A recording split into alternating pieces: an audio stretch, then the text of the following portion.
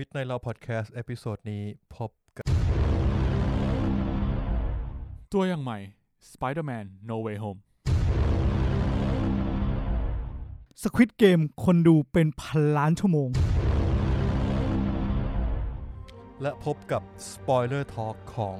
ภาพยนตร์อันดับหนึ่งของ Netflix บนโลกใบนี้นั่นคือ Red Notice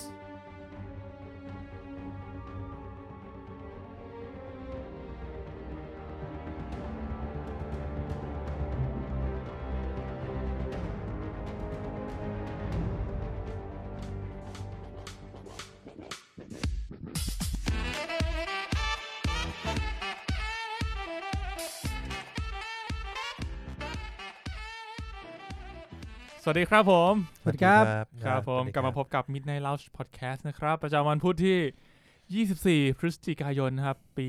2021นะครับเผื่อว่าEP นี้ถูกเปิดฟังในอนาคตจะได้รู้ว่าเป็นวันพุธที่เท่าไหร่ครับครับครับผมก็ผมเพชรนะครับผมตั้นครับผมมีนะผมครับผมก็พวกเรา3คนเหมือนเดิมนะครับอาทิตย์นี้3คนพร้อมโปรแกรมใหม่นะฮะเรียกว่าเราต้องพูดถึงไหมเนี่ยไม่ต้องพูด เราใช้มีการเปลี่ยนแปลงทางด้านเทคนิคนิดหน่อยก็ลุ้นเอาแล้วกันนะครับว่าจะถ้าเกิดว่ามีใครสังเกตเห็นว่าเสียงมันแตกต่างกันไหมเนี่ยก็ไม่รู้เหมือนกันเราก็ยังไม่รู้นะครับขนาดใช้โปรแกรมเดิมเสียงยังไม่เหมือนกัน ธรรมดาเดี๋ยวรอลุ้นกันนะครับผมก็วันนี้นะครับอย่างที่เราได้เกริ่นไปในสัปดาห์ที่แล้วก็จะเป็นรีวิว Spoiler Talk กับ Red Notice ซึ่งผมว่ามันไม่น่าจะยาวนะคือเรื่องมันก็ไม่มีอะไรต้องพูดไง Red Notice ก็คือหนังใน Netflix ของ The Rock Ryan Reynolds แล้วก็เกียวกาดอทเรียกว่าเป็นหนังที่ถ้าไม่มีดารา3คนเนี้ยก็จะไม่ดูเป็นไปได้แล้วก็อาจจะไม่สนุกด้วยก็เป็นไปได้สูงโอเคครับผมก็รายการเรานะครับก็ตามสไตล์นะครับพูดถึงหนังซีรีส์แล้วก็อาจจะมีมังงะหรือว่าฟุตบอลเนี่ยจะเป็นแทรกสอดมาแทรกสอดเนี่ยการพ้องเสียงมันอะวันนี้เดี๋ยวไหนพูดถึงฟุตบอลแล้ววันนี้ผมขอพูดนิดนึงคือวันนี้เราอัดกันวันอาทิตย์ที่21นะฮะหลังจากเมื่อวานวันเสาร์เนี่ยวันที่20เนี่ยแมนยูโดนวัตฟอร์ดถล่มมา 4-1 ครับก็แพ้ทีมใหญ่ไปอีกนัดนึงนะเรียกว่าแพ้บิ๊กทรีนะฮะแพ้ลิเวอร์พูลแพ้แมนซิตี้แล้วก็แพ้วัตฟอร์ดเนี่ยเรียกว่าเป็นท็อปทรีของพรีเมียร์ลีกแล้วไม่เห็นใจแฟนอาร์เซนอลแฟนสเปอร์บ้างเหรอจริงๆมึงมองข้ามวิลล่าอะไรอย่างงี้ไปด้วย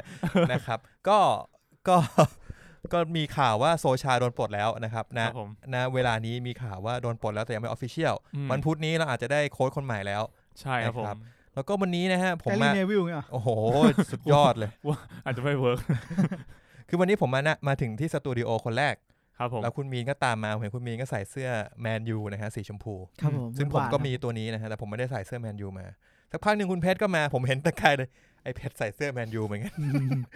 นี่ไงเสื้อแมนยูสีดำจะมีวันไหนที่เหมาะกับการใส่เสื้อแมนยูไปมากกว่าวันนี้นะวันที่เราจะได้โค้ชใหม่ได้เลยเฮ้ยไม่ใช่จริงๆปกติผมมาสตูอ่ะผมใส่เสื้อแมนยูบ่อยใช่คือมันเป็นหนึ่งในไม่กี่ที่ที่ผมจะใส่ออกจากบ้านด้วยทำไมวะไม่รู้ผมเป็นคนไม่ค่อยชอบใส่เสื้อบอลออกจากบ้านไปแบบไปข้างนอกอ่ะแต่การมาสตูมันเหมือนมาบ้านหลังที่2ของเราแต่เสื้อตัวเนี้ยที่มีนใส่อ่ะผมว่ามันเป็นเสื้อที่สามารถใส่เล่นได้ฮะกูปกติกูไม่ใส่เสื้อชมพูไปข้างนอกใส่เที่ยวเล่นอะไรเงี้ยก็แบบบางทีแล้วก็เอาเสื้อชมพูมาแอพพลายนิดนึงอะไรเงี้ยคือแมนยูมันจะมีรุ่นนึงที่เป็นสีชมพูใช่ตัวเนี้ยผมก็เคยใส่ไปเที่ยวแล้วก็ข้างหลังสักด้วยใส่ชื่อตัวเองมีเลขด้วยรู้สึกเท่มากเบอร์7ผมตอนนั้นทุกคนเบอร์7อ่ะจำได้ในรุ่นคือ7ทุกคนตั้งทีมบอลทุกคนเบอร์7ทุกคนเบอร์7กลับมาโอเคตามสไตล์ครับรายการเราก็หนังและซีรีส์เพราะงั้นก็ช่วงแรกมาอัปเดตกันหน่อยว่าสัปดาห์ที่ผ่านมาเป็นยังไงกันบ้างมีใครอยากเริ่มก่อนผมสั้นเอาเลยครับใช่ผมเพิ่งไปตัดมาผมยังไม่ได้ตัดเลยผมยาวสุดเลยนะโอเคก็ผมดูRed Noticeนะครับดูตั้งแต่วันจันทร์แล้วผมน่าจะเป็นคนดูคนแรกๆเลยก็สนุกแต่ว่าเดี๋ยวไปคุยกันนะครับส่วน ที่ดูต่อเนื่องมาก็จะมีเรื่องของ The Way of the House Husband นะครับผมดูจบแล้วคุณดูจบยังมันจบแบบไม่รู้ตัวเลยคือแต่ละตอนมันจะจบตอนไหนก็ได้คือมันก็ดูวันละตอนอ่ะแล้วก็แบบเฮ้ยเหี้ยจบแล้วรู้สึกแบบชีวิตเคว้งไปแป๊บนึงอ่ะเหมือนว่าเวลาเราเปิดดูตอนกินข้าวกลางวันอ่ะแล้วก็ไม่รู้ว่าเฮ้ยแล้วพรุ่งนี้กูจะดูอะไรดีอ่ะมันไม่มีแล้วไงมันไม่มีอีกแล้วผมก็เลยหาอะไรผ่อนคลายดูก็เลยไปเปิดเจออะไรครับ Amazing Spider-Man มึงอินกับ Spider-Man มั้ยตอนนี้ใครก็ต้องอิน Spider-Man เดี๋ยวเราได้พูดถึงกันเพราะว่าจริงๆรายการเราช้าหน่อยเพราะว่าตัวอย่างมันออกตั้งแต่วันอังคารแล้วมั้งอังคารที่แล้วป่ะใช่อังคารก็นะฮะ Amazing Spider-Man ภาคแรกของ Andrew Garfield จำได้ว่าชอบแต่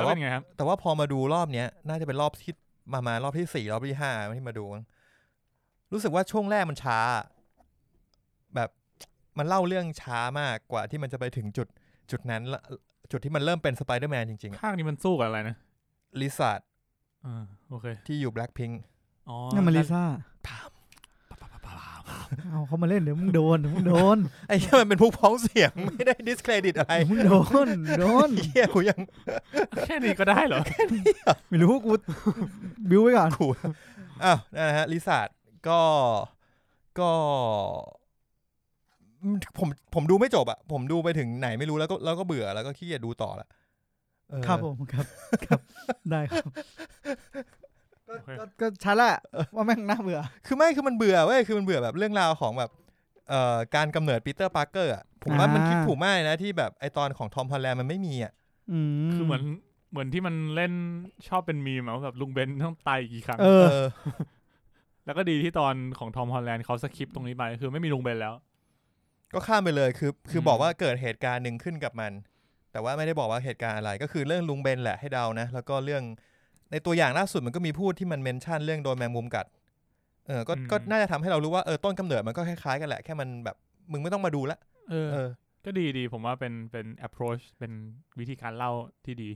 ครับก็ดูไปแค่นี้ฮะสำหรับ 3-4 วันอาทิตย์นึงที่ผ่านมานะครับโอเคครับคุณวินอยากต่อเลยไหมครับได้ครับผมเอาเลยครับผมงั้นผมขอเริ่มต้นที่เรื่องแรกก่อนเลยก็คือ Red Notice เดี๋ยวเราก็จะไปคุยกันซึ่งพอผมดู Red Notice จบเนี่ยผมรู้สึกว่าไม่ได้ว่ะจะปล่อยให้อารมณ์อยู่แบบนี้ไม่ได้แปลว่าอะไรวะเพราะว่าคุณก็เลยไปปลดปล่อยอารมณ์ใช่ผมเลยไปปลดปล่อยอารมณ์ในการเลือกหนังอื่นขึ้นมาดูครับก็คือเรื่องนั้นมีชื่อว่า Timos Werner TREMORS Tremors เหรอปี1990หนังนี่มันหนอนเชี่ยไอ้หนอนนะครับผมเฮ้ยเชี่ยสนุกมากผมไม่เคยดูมาก่อนจริงดิ ผมไปดูแล้วผมรู้สึกว่าเชี่ยสนุกมากว่าสนุกกว่าคุณดูในไหนเนี่ยว่าสนุกกว่าที่กูเพิ่งดูเลยโนที่มาเมื่อกี้Netflix มีเหรอ Netflix มีครับผมตอนแรกผมคิดถึงมากเลยผมดูครบ3ภาคเลยหรือมันมีเกิน3ภาคก็ไม่แน่ใจนะผมเพิ่งกลับไปดูตอน1มันมีจริงด้วยวะเฮ้ยมึงอย่าดูถูกหนังเก่ามากสนุกมากเควินเบคอนเนี่ยหนังปี1990นะครับผมอายุเท่าเราผมอายุ31ปีผมมองตรงนะครับว่าสำหรับหนังเรื่องเนี้ยผมว่าพอผมมาอยู่ในจุดเนี้ยพอเราดูหนังเรื่องนี้แล้วก็ประกอบกับความรู้ที่เคยได้ฟังได้ยินได้รับรู้มาความรู้อะไรมันทำให้ผมตีความหนังนี้ว่าเนี่ยมันคือแบบตัวตน represent ยุคนิวเคลียร์คือเวลาเริ่มต้นเรื่องมาเขาจะพูดถึงแบบมันมีหนอนที่แบบหน้าตาแบบพิเศษคือตอนนั้นยังไม่รู้หน้าตาใช่ไหมว่าเป็นหน้าตาแบบไหนเพิ่งเริ่มต้นเรื่องมาเขาจะเป็นสัตว์ประหลาดตัวหนึ่งที่แบบดูหน้าตาเหมือนกลายพันธุ์แล้วเขาก็พูดถึงว่าเนี่ยหน้าที่ที่เขาอยู่คนที่จะมาฮาร์เวสหรือว่าแบบเก็บเกี่ยวผลประโยชน์จากที่เนี้ยคือว่ามันเป็นความพยายามจะทำดูในโลกของผู้คนเขียนบทด้วยนั่นแหละก็คือแบบคนที่จะมายุ่งกับตรงเนี้ยมันมีแค่พวกที่แบบมาขุดเอายูเรเนียมกับน้ำมันซึ่งยูเรเนียมเป็นตัวที่เอาไปทำนิวเคลียร์ไงก็เลยทำให้เข้าใจว่าเนี่ยยุคนั้นเนี่ยมันก็พยายามจะรวมความยุ่งยากหลายอย่างแล้วก็เป็นยุคของแบบสงครามนิวเคลียร์การแข่งขันทางอะไรพวกเนี้ยแล้วผมรู้สึกว่าเรื่องเนี้ยเรพรีเซนต์ความอเมริกันได้แบบอเมริกันมากเลยแบบมึงเจออะไรไม่รู้จักหน้าตาแปลกทำไงควักปืนดิยิงดิเหมือนคาวบอยเลยเชื่อโคตร มึงไปดูใส่หัวตอนมึงไปดูกูจำอะไรไม่ได้เลยแต่กูพอจำเนื้อเรื่องคร่าวๆได้แต่มึงมาปุ๊บมึงปืนนี้เฮียยิงไม่เข้าเปลี่ยนปืนยิงไม่เข้าปืนที่ใหญ่ขึ้นขอปืนที่ใหญ่กว่านี้แต่มันมากเลยนะเว้ยคือผมตอนเด็กผมดูคือผมเพิ่งรู้ว่ามันมีมากกว่า3ภาคคือผมเคยดูภาคแรกเควินเบคอนเล่นซึ่งตอนนั้นเควินเบคอนก็กับมีอีกคนนึงเรื่องราวมันจะเกิดขึ้นในเหมือนทะเลทรายตะวันตกเป็นเวสต์ไซด์ของอเมริกาอะไรเงี้ยก็จะเป็นเหมือนอารมณ์แบบมีบ้านอยู่กระจายกันในทะเลทรายอะไรเงี้ยแล้วก็ไปอะไรสักอย่างไม่รู้แล้วก็ไปเจอไอ้หนอนเนี่ยไอ้หนอนเนี่ยก็เป็นหนอนยักษ์ที่แบบไม่ได้ตัวเท่าในดูนะแต่ว่าแบบก็ตัวใหญ่ก็หาเรื่องมนุษย์ได้อยู่แบบพอตัวรถได้ใช่ซึ่งไอ้หนอนเนี่ยมันก็จะมีความเซนซิทีฟกับเสียงความสั่นสะเทือนความสั่นสะเทือนคนใช่อาหุลุใช่คือเหมือนคือต้องบอกว่าใช่คือถ้าเกิดว่ามึงวิ่งอะไรอยู่กูเปิดเลยว่าดูนแต่งปีไหนอะดูนแต่งก่อนเรื่องนี้เยอะนานมากหลายสิบปีแล้วก็ไอ้หนอนมันก็จะวิ่งไปแดกมึงซึ่งความสนุกก็คือการผจญภัยเอาตัวรอดจากหนอน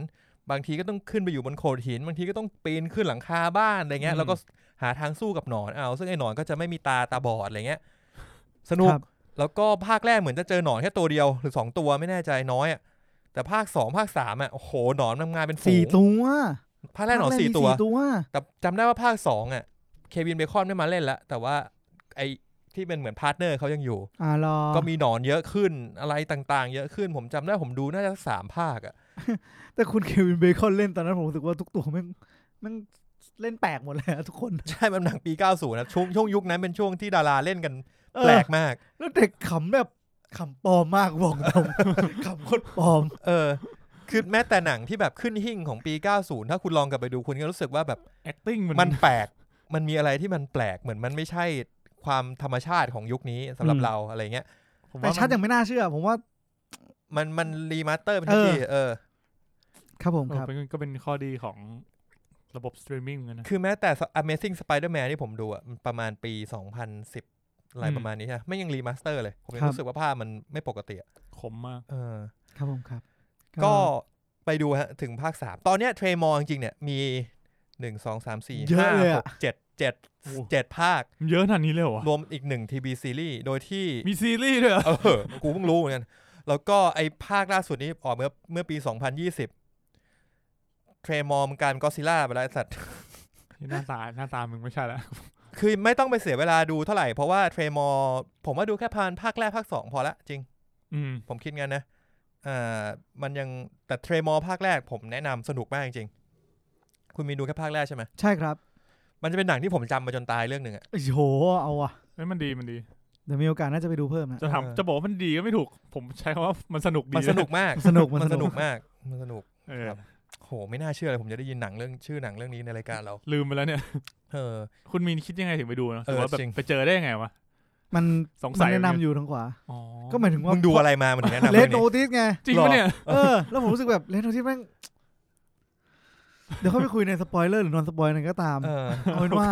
รู้สึกแบบกูไม่อยากให้คืนนี้มันจบแบบนี้ผมสัมผัสได้ถึงพลังด้านลบจากคุณมีนะครับผมก็เลยไปดูเรื่องนี้มามันน่าจะแบบตอนจบกูรู้สึกแหละว่ามันแบบไอ้เหี้ยมึงเอางี้จริงเหรอใช่ไหมก็เอาเป็นว่ากูนั่นแหละกูก็เลยไปเลือกเรื่องนี้มาดูแล้วก็แบบเฮ้ยไม่เร็วถึงมันจะแบบเก่าถึงมันจะมีบางอย่างที่ไม่ค่อย make sense แต่มันสนุกว่ะมันสนุกมันโอเคเว้ยมันสนุกทั้งที่หนังก็เก่าแล้วนะครับก็จบวันไปด้วยดี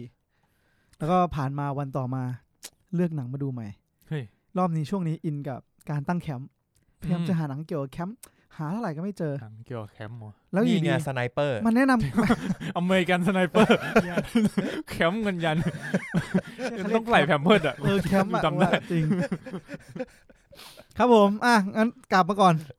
ผมก็เลยไปเลือกที่ใกล้เคียงที่สุดที่ผมสามารถหาได้ครับผมเอเวอเรสต์ครับถามจริงดิหนังปี2015ครับผมเอเวอเรสต์ครับผมก็มีจะเสิร์ชอะไรกูลืมเลยสัตว์เอเวอเรสต์เป็นไงครับเฮ้ยตื่นเต้นเร้าใจ Everest Movie เจค กันฮอลเล่นด้วยนะครับหนังของคุณเจคนะครับใช่ที่มันไปติดอยู่บนยอดเขาเอเวอเรสต์ใช่ไหมผมไม่มั่นใจว่าคำว่าติดบนยอดเขามึงเนี่ยมันห่างไกลกับคำว่าตั้งแคมป์พอสมควร มันก็ต้องแคมป์ไม่งั้นมันจะลงมาไม่ได้ผมจะเล่า เรื่องย่อๆให้ฟังแล้วกันได้ครับผมคือเรื่องเนี้ย based on true story เหตุการณ์ที่เกิดขึ้นคือ1996 Mount Everest disaster ส่วนเหตุการณ์เนี้ยมันเป็นยังไงนั้นถ้าอยากรู้ไปอ่านเองเพราะว่าถ้าผมพูดมันจะสปอยมันเป็นความจริงแหละแต่ก็ไม่อยากพูดส่วนใครที่อยากดูเรื่องนี้แล้วไม่อยากให้ตัวเองโดนสปอยก็ไม่ต้องมาอ่านซึ่งในเรื่องมันกล่าวคร่าวๆว่าเนี่ยคุณร็อบฮอลเนี่ยเขาเป็นชาวนิวซีแลนด์แล้วก็เป็นนักปีนภูเขาแล้วก็สามารถปีนขึ้นไปถึงจุดสูงสุดของเอเวอเรสต์ได้แล้วเขาก็สามารถเอาสิ่งเนี้ยมาหาผลประโยชน์ทำอาชีพคือพาคนขึ้นไปที่เขาเอเวอเรสต์และกลับลงมาอย่างปลอดภัยทุกคนได้เหมือนทำเป็นอาชีพเป็นแบบไกด์พาปีนเขาใช่แล้วช่วงนั้นก็เป็นช่วงที่แบบการปีนเขาเอเวอเรสต์แบบมันทำได้แล้วถึงคุณจะไม่ได้เก่งขนาดนั้นคุณพอปีนเขาได้แต่ถ้าคุณไปกับคุณล้อพอก็จะพาคุณขึ้นเอเวอเรสต์และกลับลงมาได้อย่างปลอดภัย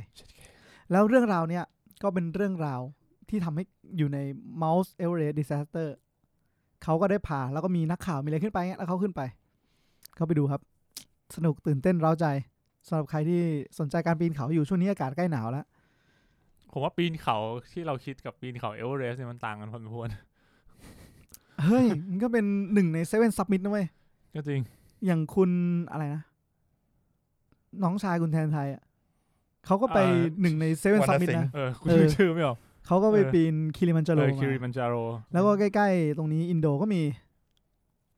ครับก็เป็น1ใน7 Summit เหมือนกันมันเคยพูดถึงกันอยู่นี่ที่บอกว่าอยากไปภูเขาใช่ผมแต่ว่าผมตอนนี้ผมไม่ไหวละไม่ไหวคือแก่ทั้งแก่และร่างกายไม่ใช่ไม่ไหวแบบกูต้องไปแล้วไม่ดูแลเลยครับครับผมครับก็ผมว่าเรื่องนี้แบบไม่มีเลือดไม่มีเนื้อไม่มียิงปืนแต่ตื่นเต้นเร้าใจเป็นแนวแบบผจญภัยกับสู้กับภัยธรรมชาติใช่ครับผมไม่มีการแข่งขันกันเองก็คือมันจะมีแหละที่แบบ2ทีมที่จะพาคนขึ้นไป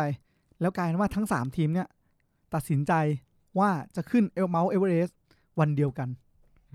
แล้วมันก็จะมีแบบเริ่มมีปัญหาแล้วว่าตอนคือมันต้องมีการซ้อมใช่ไหมการซ้อมก็คือคุณลองขึ้นไปที่เมาส์นี้แล้วกลับลงมาคุณขึ้นไปที่เมาส์นี้สูงขึ้นแล้วกลับลงมาเพื่อที่ทำให้ร่างกายชินกับการปีนเขาที่แบบแน่นอนว่ายิ่งคุณขึ้นสูงแรงกดดันอากาศอะไรมันจะแบบกดทับทำให้แบบคุณไม่สามารถเป็นตัวตนของมนุษย์ได้แบบปกติให้ร่างกายมันปรับตัวหน่อยใช่ก็ต้องทำให้คุ้นชินซึ่งพอมันเกิดเหตุแบบทีมแรกนั่งช้าทีมที่2มาถึงปุ๊บจะใช้สะพานใช้ไม่ได้ต้องมายืนรอแข็งก็แข็งหนาวก็หนาวก็เลยแบบมีการไม่ถูกที่หน้าก็จะมีการคุณจะแข่งขันกันเองในกับมนุษย์หรือว่าคุณจะรอให้Mount Everestเป็นคนตัดสินว่าการแข่งขันของมนุษย์มันมีประโยชน์หรือเปล่าไปดูกันได้ครับสนุกผมว่าสนุกเลยเรื่องนี้คุณมีเล่าได้ดูอีพิกมากครับผมครับแล้วหลังจากนี้ฮะก็ไปดูอาร์เคนต่อครับผมอีก3 ตอนซึ่ง3 ตอนล่าสุดยังไม่ได้ดูมันออกมาแล้วก็คือวันที่เราอัดเนี่ยคือมันมาเมื่อวานมาวันที่20ตอน 7-8-9 ใช่ครับผมก็มันมาทีละเซตละ3 ตอนครับผมขอชมก่อนเลยผมว่าการมาทีละเซตละ3 ตอนดีมากในช่วง6 ตอนแรกนะเพราะผมรู้สึกว่ามันจบใน3 ตอนคือคุณแบบคุณไม่ได้รู้สึกว่าอยากดู3 ตอนหน้าเพราะมันค้างคาแต่คุณรู้สึกอยากดู3 ตอนหน้าเพราะคุณอยากรู้ว่าเรื่องมันจะเป็นยังไงต่อแต่เรื่องราวที่มันแสดงสำหรับคุณใน3 ตอนแรกคือมันจบสมบูรณ์ระดับหนึ่งเลยในตัวมันเองซึ่งผมว่าส่วนนี้ทำได้ดีมากตอนละ40 นาทีตอนละประมาณ3 ตอนสนุกแล้วก็ทำมาได้แบบไม่ใช่หนังเด็กแล้วคุณไม่เคยเล่นเกมมาก่อนผมเชื่อว่าดูได้แล้วก็สนุกได้ใช่คุณมีกำลังบอกผมอยู่ใช่ครับผมครับแล้วก็ไปดูไอ้สัตว์กูจะได้รีวิว คือจริงๆผมว่ารีวิวประมาณนี้ก็สุดแล้วคือมันดีจริงผมว่าคะแนนที่ IMDb เขาได้รับแล้วก็คะแนนที่ Rotten ได้รับนี่ผมว่าสำหรับผมว่ามันไม่เกินไปเลยคะแนนโหดมากนะคะแนนโหดมากใน Rotten ครับแบบแต่สำหรับผมคิดว่ามันไม่เกินตัวไหนขอดูซิตอนนี้คะแนนนะปัจจุบันอยู่ที่ 100% กับ 98% นะครับสำหรับ Arcane ซีซั่น 1ก็ไหนๆมีนพูดแล้วผมเสริมนิดนึงแล้วเพราะว่าผมก็ดูมาถึงเพิ่งดู EP 5 จบเมื่อตอนก่อนที่จะมาอัดนี่แหละแล้วก็อยากดูตอน6แล้วครับคือผมว่าอย่างแรกคือผมชอบสไตล์ภาพมากภาพดีจริงสวยมันจะมีความอย่างที่มีนบอกคือมันภาพมันจะไม่ค่อยออกแนวแบบการ์ตูน เท่าไหร่อ่ะไม่ใช่คอมิกอ่ะภาพมันจะดูจริงจังมีความแบบมีความแบบโตมีความดาร์กกว่าเนื้อเรื่องก็เอาจริงนะแล้วเนื้อเรื่องอ่ะตอนแรกอ่ะผมว่าตอนแรกที่ทำให้ผมไม่ค่อยอยากดูตอนแบบ1ตอน2ดูมาแล้วแบบมันเหมือนกับว่าเราดูไปแล้วเราไม่รู้ว่าเราไม่รู้ว่าเรื่องมันจะเล่าอะไรให้เราฟังครับผมมันก็เลยทำให้แบบไม่ได้แบบว่าอยากติดตามต่อขนาดนั้นแต่ว่าพอดูจบตอน3อ่ะปุ๊บอ่ะหูแค่จริงตอน3จบแบบโคตรชอบแล้วก็เลยทำให้ดูต่อไปเพราะงั้นผมว่าสิ่งที่เป็นจุดเด่นก็คือตอน1ตอน2เนี่ยคือมันก็ไม่ได้ช้ามากนะแต่ว่ามันก็เล่าเรื่องปูแบ็คกราวด์ตัวละครเล่าในจุดที่สำคัญอะไรเงี้ยแล้วก็ตอน3ก็มาพีคขึ้นแล้วก็การที่มันปล่อยมาเป็นเซตละ3ตอนเนี่ยเหมือนกับว่าแต่ละเซตก็เป็นอาร์คนึงใช่เป็นแบบเป็นช่วงเหตุการณ์นึงแล้วเป็น3แบบอันนี้นะซึ่งมันทิ้งแบบตอน3จบเงี้ยก็ทิ้งเหมือนที่มีนบอกเลยแบบเราอยากรู้ว่าเฮ้ยแม่งจะเป็นไงต่อวะไอเหตุการณ์ที่มันเพิ่งเล่ามามันจะทำให้อนาคตมันจะเกิดอะไรขึ้นวะมันไม่ใช่แบบเอามีดมาจ่อคอหอยแล้วจบอ่ะมันไม่ใช่อย่างนั้นตายปะวะไม่ใช่ไม่ใช่อย่างนั้นคือจบแล้วคือมันถ้ามีจ่อคอคือแม่งตัดคอหรือไม่ตัดคอไปแล้วจบแล้วก็สงบแล้วแต่เราแค่แบบมันจะเดินไปท่าไหนวะใช่ครับเป็นเรื่องที่ดีนะผมว่าค่อนข้างชอบเดี๋ยวคงไปดูต่ออีกทีครับต่อเลยครับมีนสุดท้ายก็คือยอดดอยอินทนนท์ตอนนี้6 องศาแล้วครับมึงไปยอดดอยได้ยังไงวะก็เมื่อกี้กูดูเอเวอเรสต์มาไงก็เลยไปขึ้นดอยมากูยังไม่ได้ไปเล็งดอยให้จะขึ้นก่อนเอเวอเรสต์มันสูงไปมึงไม่ได้ขึ้นดอยอยู่แล้วเหรอเฮ้ยดิฟอยู่แมนยูกูดิฟอยู่ตอนเนี้ยนี่กูใส่เสื้อมาเพราะเนี่ยกูช้อนแมนยูตอนดิฟนะเว้ยแมนยูมีเหรียญแมนยูมายังไม่มามันน่าทำมากเลยนะไม่มึงอยากได้ตอนดิฟเหรอไม่คือกูเห็นวัตฟอร์ดดูเมื่อคืนอ่ะสปอนเซอร์วัตฟอร์ดมันเป็นแบบคริปโตบิตคอยอ่ะเห็นป่ะเทรดบิตคอยผ่านอันเนี้ยแล้วเหมือนสปอนเซอร์มันก็เป็นสเต็กอ่ะเฮ้ยเนี่ยผมเพิ่งเห็นข่าวเพิ่งส่งให้มินดูวันก่อนที่เว็บไซต์นึงของคริปโตมันไปซื้อสนาม LA Lakers แล้วเปลี่ยนชื่อเป็นคริปโตสเตเดียมเฮ้ยยัดเคป่ะล่ะยุคสมัยนี้แล้วไอ้คำว่าคริปโตสเตเดียมของเพชรมันอาจจะแบบจริงๆคือชื่อเว็บมันคือชื่อเว็บเขานั่นแหละเว็บมันชื่อ crypto.com มันก็เลยตั้งชื่อเป็นแบบ crypto.com stadium หรืออะไรประมาณนี้ไม่แต่ถ้าคุณจะซื้อสนามของ LA Lakers แล้วมาเปลี่ยนชื่อแปลว่าคุณต้องแบบ crypto.com Arena มันเหมือนเป็นช่วงที่มันหมดสัญญากับไอ้เจ้าเก่าพอดีไงถึงอย่างนั้นก็มีการประมูลกันแล้วแปลว่าก็เถอะมันก็ต้องมีงบมันรวยมากเงินมันก็ไม่ธรรมดาไม่ธรรมดาครับโอ้ยผมบอกเลยว่าเงินที่อยู่ในว่าเงินที่สะพัดในนั้นผมว่ามันน่ากลัวจริงนะน่ากลัวจริงมันเยอะมากมันซื้อขายกันง่ายมากไม่ต้องผ่านกลต.นะฮะคุณมินเหลืออะไรไหมครับหมดประมาณนี้ดีกว่าครับโอเคงั้นต่อที่ผมเลยแล้วนะครับก็อาร์เคนเล่าไปแล้วก็มีในมิวส์ไทยแลนด์ก็ดูรายสัปดาห์ทั่วไปคุณเพชรนี่อัปเดตมิวส์ไทยแลนด์ตลอดนะฮะใช่ครับจริงๆก็ไม่ได้ลงรายละเอียดอะไรมากแล้วที่เหลือคือเหมือนกับว่าเวลามันมีเรื่องอะไรใหม่เข้ามาเราก็จะแบบเฮ้ยเรื่องนี้น่าสนใจป่าววะอะไรเงี้ยก็อาจจะดูสักหน่อยชิมนะครับเป็นชิมซะหน่อยอย่างอาทิตย์ที่แล้วก็มีผู้ฟังที่แนะนำไอ้เรื่อง Golden Kamuy มาผมก็ไปลองดูมา2 ตอนก็เฮ้ยใช้ได้มันมีความจริงจังแล้วก็แน่นพอสมควรคือมันเป็นแนวแบบอิงประวัติศาสตร์ญี่ปุ่นด้วยคือเอาคร่าวๆแล้วกันคือเพราะว่าตอนที่ได้รับคำแนะนำถึงเรื่องนี้มาผมก็แบบเรื่องนี้มันชื่อมัน Golden Kamuy มันจะเล่าเรื่องอะไรให้กูดูเอาจริงตอนที่เพชรพูดให้ผมฟังอ่ะเฮ้ยมีคนแนะนำ Golden Kamuy มาคิดในใจชื่ออิทาจิมาวะเนี่ย ชื่อมันดูแบบแต่ว่าจริงๆเนื้อเรื่องเอาแบบนิดนึงแล้วกันเผื่อสำหรับคนที่ฟังแล้วก็จะตัดสินใจว่าจะดูดีหรือเปล่านะครับก็คือมีอดีตทหารผ่านศึกคนนึงเนี่ยที่ผ่านสงครามรัสเซียญี่ปุ่นมาเนี่ยก็ได้ผันตัวมาทำเป็นนักขุดแร่ทองอยู่ในฮอกไกโดเพื่อ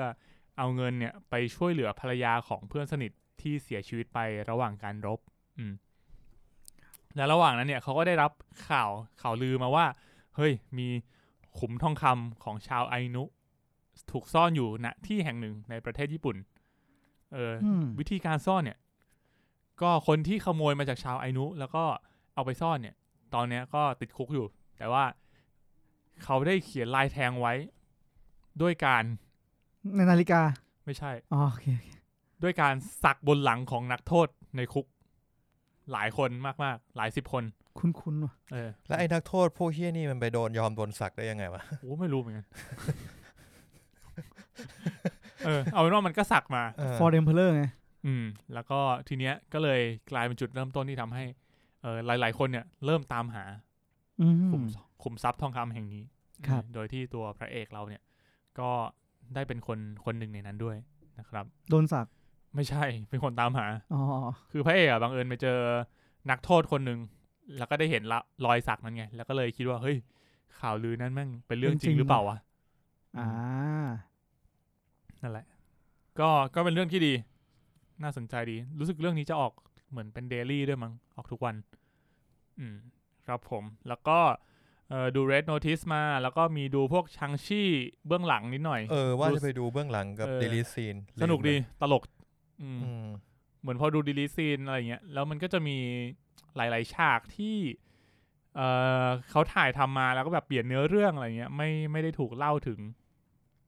อย่างไอตัว Razor Fist อะไอตัวที่มันมีดาบงอกจากมืออะไรเงี้ยใน Delete Scene อะก็คือมีฉากเยอะอยู่นะคือเหมือนถ้าเอา Delete Scene ที่แม่งถูกตัดทิ้งไปอะไอตัวเนี้ยแม่งจะมีเนื้อเรื่องของตัวเองเยอะพอสมควรอะแต่พอออกมาเป็นหนังจริงๆแล้วเหมือนมันกลายเป็นลูกกระจอกตัวหนึ่งซึ่งก็อาจจะต้องไปลองดูเองว่าชอบแบบไหนมากกว่ากันอะไรเงี้ยแล้วก็มีแบบพวกเบื้องหลังการถ่ายทำแบบฉากในรถบัสฉากในฉากต่อสู้บนตึกที่เป็นนั่งร้านข้างตึกพวกเนี้ยก็มีเบื้องหลังเหมือนกันแล้วตอนเห็นเบื้องหลังเนี้ยไม่เจ๋งดีนะคือเวลาเขาถ่ายเขาก็จะใช้แบบเหมือนเป็นกำแพงที่เอียงนิดนึงอ่ะเพื่อที่ให้มันถ่ายทำง่ายขึ้นอ่ะคือเวลาเราเห็นในหนังอ่ะเราจะเห็นว่ามันเป็นตึกใช่ป่ะตั้งตรงแต่ว่าเวลาถ่ายทำจริงๆอ่ะกำแพงไอ้ตรงนั้นอ่ะคือจริงๆมันเอียงอยู่หน่อยนึงเพื่อที่ว่าทำให้นักแสดงอ่ะมันเคลื่อนไหวตรงนั้นอ่ะได้ง่ายขึ้นแล้วก็ปลอดภัยขึ้นอะไรเงี้ยจะได้ล่วงแล้วไม่เป็นไรจะได้ล่วงแล้วไม่เป็นไรแล้วก็จะมีความแบบถลายเหมือนแบบถลายลงมาตามตึกได้จะเท่ๆหน่อยผมว่าไอ้ความเท่ความยากของการทำหนังแอคชั่นอย่างหนึ่งคือแบบคุณต้องดีไซน์การถ่ายทำแล้วก็ฉากเพื่อที่แบบทุกคนจะได้ปลอดภัยเรื่องโปรดักชันอะไรนะโดยเฉพาะไอ้พวกที่คนจะชอบคอมเมนต์พวกแบบหนังที่ใช้ CGI เยอะแต่จริงๆอ่ะนักแสดงเล่นยากนะเว้ยก็จริงเล่นยากตอนยกตัวอย่างเอ็นเกมฉากสู้สุดท้ายเงี้ยนักแสดงรู้ไหมว่ากูต้องดีลกับอะไรมันมีบางคนที่สู้กับลมด้วยซ้ำแล้วก็ต้องใส่ CG ที่หลังแบบมึงสู้กับใครอยู่คนใส่ CG ก็แบบแล้วมันจะชอบมีพวกที่แบบทำมือแล้วมันเป็นโฮโลกราฟิกอะไรเงี้ยเหมือนทอมครูซใน Minority Report อะไรเงี้ยหรือแองเจลิน่าโจลี่ใน Eternal ก็ตามที่เขาบอกว่าเขาไม่รู้ด้วยซ้ำว่าอาวุธแม่งจะออกมาเป็นอะไรคือเขาทำมือมั่วๆไม่มั่วหรอกก็คือมีแพทเทิร์นแหละเหมือนดีไซน์มาแหละว่าจะทำท่าประมาณนี้ผู้กำกับบอกอย่างเงี้ยโอเคเสร็จแล้วไอ้คนทำกราฟิกก็ค่อยไปใส่ซึ่งแบบไอ้เหมือนดาวนี่โรเบิร์ตดาวนี่จูเนียร์ทำมืออย่างนั้นอย่างนี้อย่างนู้นอย่างเงี้ยบนแบบไอ้หน้าจอไอรอนแมนมันคือไม่รู้อะไรเลยทำมั่ว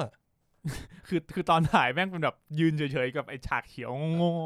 แล้วมันจะมีตอนที่แบบมายืนกับมาร์คแล้วฟอลโล่แล้วมันก็แบบเหมือนส่งไฟล์กันแบบปัดจากอันนี้กดลาก delete แล้วก็ส่งปึ๊บแล้วไฟล์ก็เด้งมาที่จอมันอะไรอย่างเงี้ยใช่มันบางอันอาจจะไม่มั่วนะหรือบางอันมันอาจจะตั้งใจเขาคงก็ไม่รู้คงคิดมาแหละว่าจะทำท่าประมาณไหนแต่แบบผมว่าเขาต้องมีความคิดสร้างสรรค์ใช่มีไอเดียอะไรในหัวเยอะพอสมควรคิดสร้างสรรค์หรือว่าอย่างไอฉากเบื้องหลังของในรถบัสเนี้ยก็สนุกดีเพราะว่าเขาก็สร้างมาเป็นรถบัสแบบจำลองที่แบบสามารถเคลื่อนไหวได้ทุกแกนเพื่อที่จะจำลองฉากเคลื่อนไหวจริงๆอะไรอย่างเงี้ยเคลื่อนไหวทุกแกน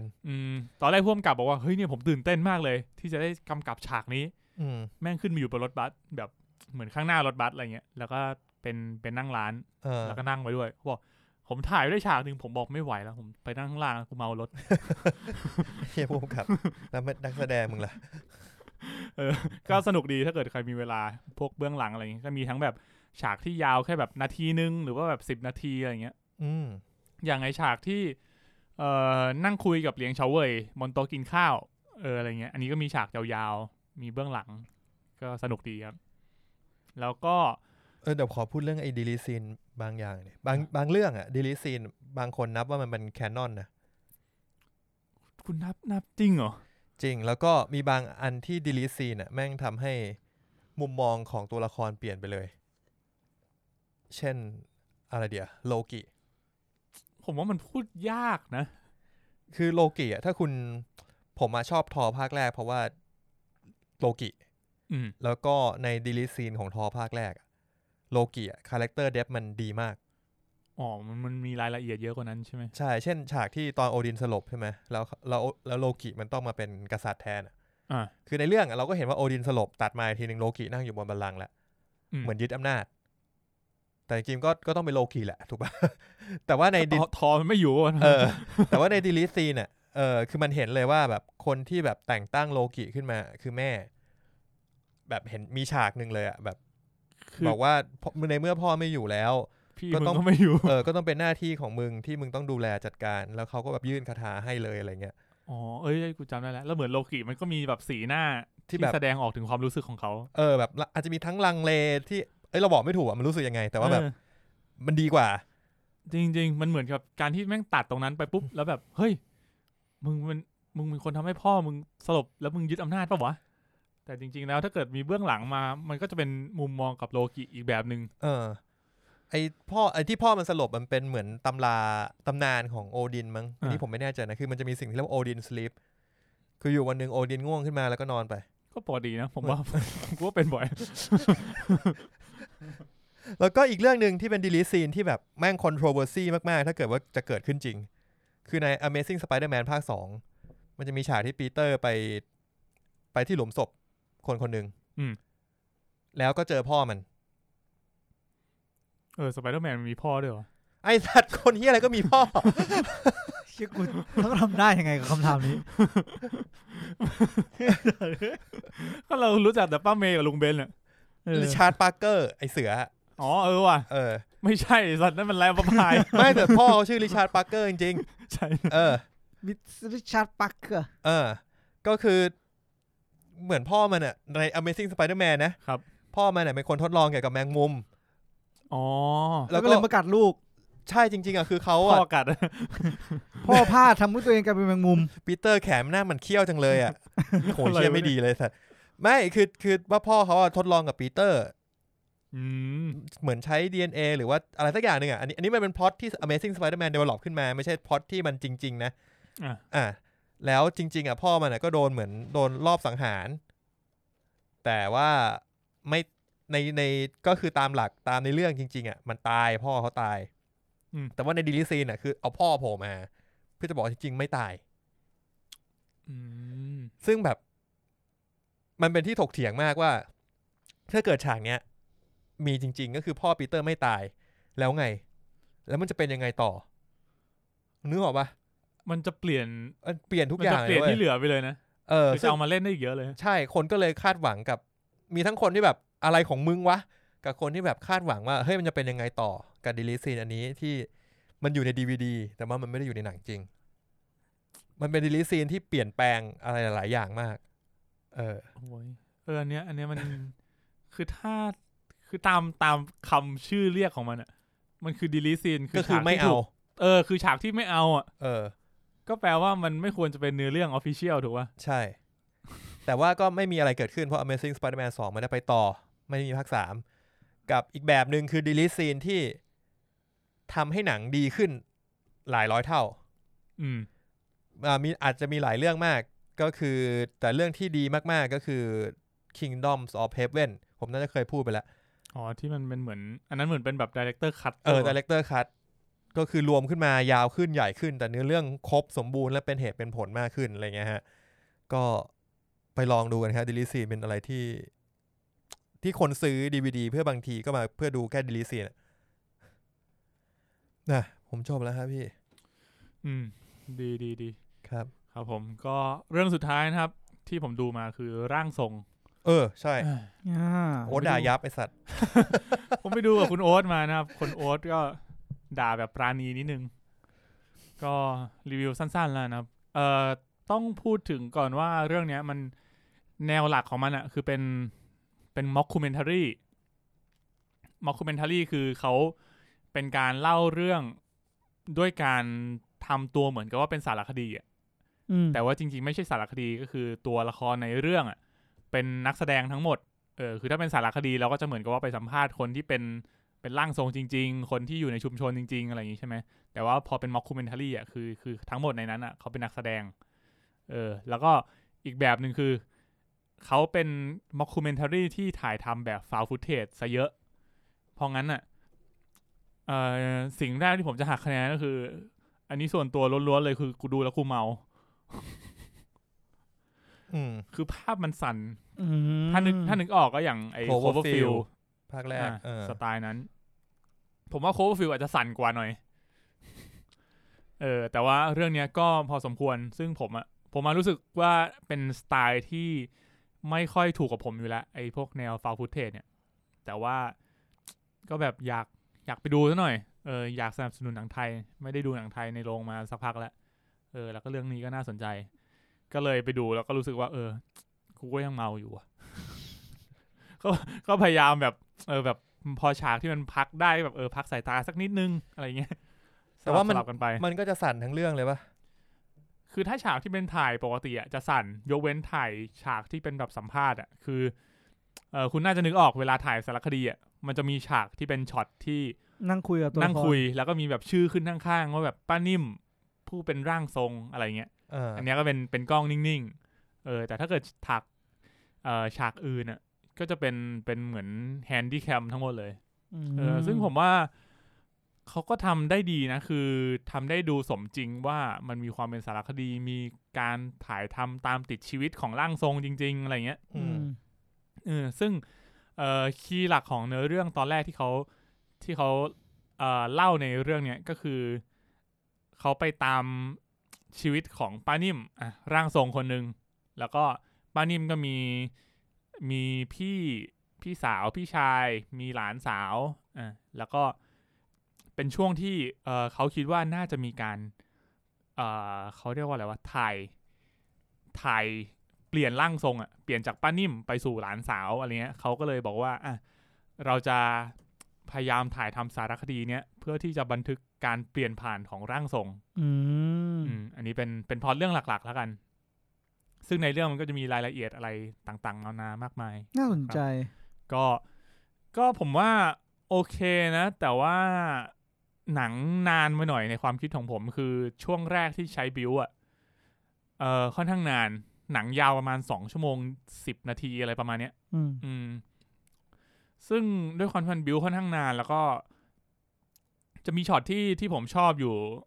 ก็หลายช็อตพอสมควรช่วงกลางๆเรื่องแล้วก็ช่วงท้ายเรื่องเนี่ย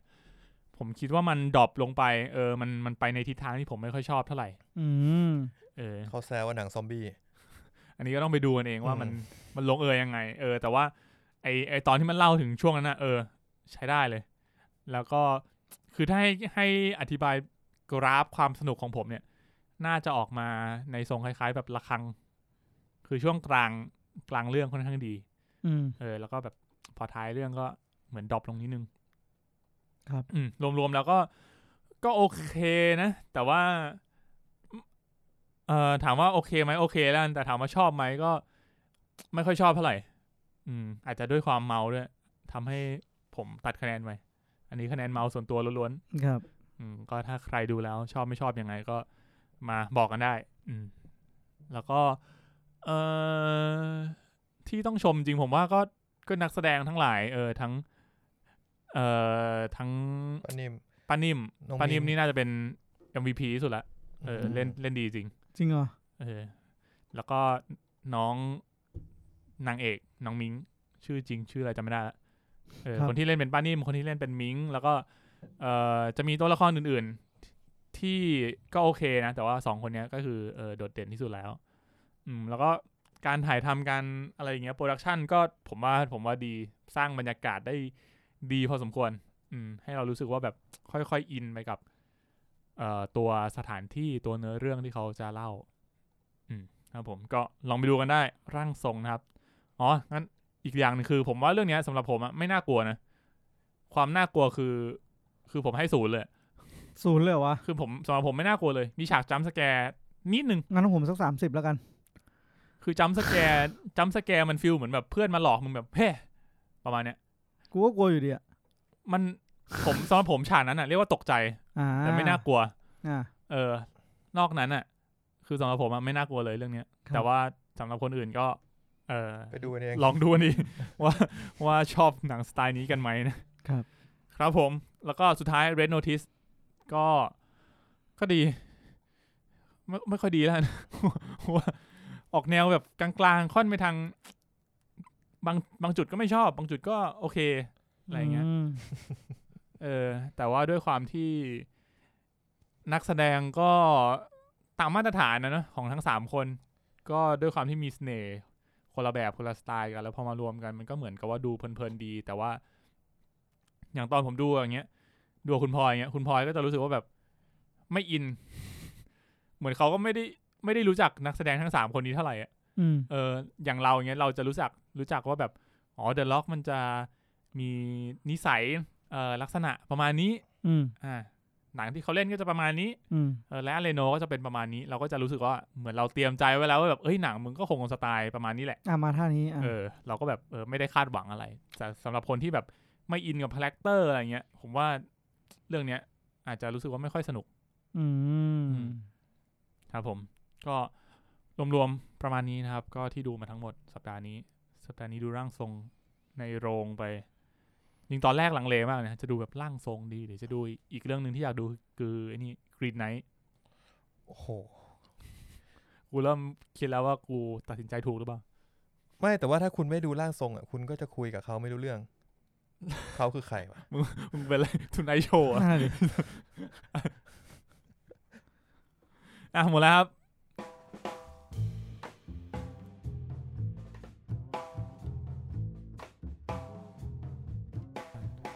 มาต่อที่ New Trailer นะครับในสัปดาห์นี้ผมว่าน่าจะเป็นเรื่องที่เราน่าจะได้คุยกันเยอะหน่อยครับเริ่มกันที่หนังไทยก่อนแล้วนะครับหนังใหม่จาก Netflix นะครับผมกับชื่อภาษาอังกฤษชื่อว่าชื่ออะไรวะชื่อไทยก่อนแล้วกูจำชื่ออังกฤษไม่ได้แล้วชื่อไทยคืออะไรครับผมปริศนารูหลอนไม่ใช่รูหลอนรูหลอนปากกูก็เป็นแผลไม่ให้กูพูดยากนึงรูหลอนครับก็คำโปรยสั้นๆนะครับก็คือเมื่อรูลึกลับบนกำแพงบ้านตายายปรากฏขึ้นฟังดูไม่ดีเลยฟังไม่ดีเลยอ่ะกอรี่โฮเดี๋ยวกูว่าใจมึงไม่ดีแล้วไม่เนี่ยหนังเขาไม่ดีเลยไอ้เหี้ยกอรี่โฮมีมาให้จบก่อนมีมากกว่า1รูด้วยGory Holes ในหนังมีแค่รูเดียวนะนะปกติผมก็เห็นมีรูเดียวต่อพิมพ์และพัดนะครับก็ได้พบกับความจริงสุดสะพรึงของครอบครัวที่ถูกเก็บซ่อนไว้เป็นเวลานานนะครับมีอะไรให้รู้มากกว่านี้ไหมนำแสดงโดยปันสุทัตตาแล้วก็แม็กนัทพัชแล้วก็นิโคลเทริโอเฮ้ยนี่ไงชื่อภาษาอังกฤษชื่อว่า The Whole Truth Whole นี่คือ W H O E เขาเล่นคำนิดนึงเขาใช้ว่า W H O L E ก็ถูกแล้วนี่ W H O L E ใช่แต่มันไปพ้องเสียงกับคำว่า whole ที่เป็นรูด้วยเป็นการเล่นคำนี้หน่อย The Whole Truth ปริศนารูหลอนยากจังครับผมก็จะเข้า Netflix นะครับวันที่2ธันวาคมนี้ก็มีตัวอย่างมาแล้วลองไปดูได้เห็นมีหลายๆคนบอกว่าให้ฟีลคล้ายๆแบบ The Visit อะไรอย่างนี้ถ้าเกิดใครเคยดูเป็นหนังที่แบบออกแนว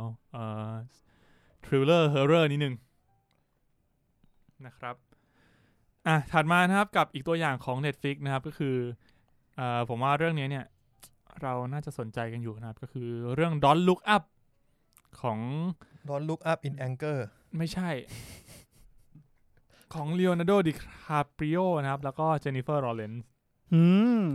หนังที่บอกว่ามีนักวิทยาศาสตร์เนี่ยค้นพบว่าเดี๋ยวจะมีอุกกาบาตมาชนโลกนะ เราก็เลยไปแจ้งกับประธานาธิบดีไม่เชื่อประธานาธิบดีก็บอกว่าเป็นไรแก๊สขึ้นร่างกายดูไม่โอเคอ่ะตอนนั้นมันจะเลอก็ประธานาธิบดีก็บอกว่าเฮ้ยมึงบ้าแล้วใจเย็นมึงไปคิดมาใหม่ฮะไปคิดดูก่อนคิดดูดีๆว่าจะชนจริงเปล่ามันก็แบบกูคิดมาแล้วนี่ไงกูเลยมาบอกมึงกูจะคิดไปคิดมาหลายรอบทำไมเพราะงั้นก็เลยเกิดเป็นเรื่องราวขึ้นครับผมว่าแคสติ้งในเรื่องเนี้ยคือโหดจริงเรียกว่าน่าจะมีแบบออสการ์โนมินีเนี่ยน่าจะสักแบบ 4-5 คนก็คือนอกจาก2คนนี้ก็จะมีทั้งมีโจนาฮิลมีเคท บลันเชต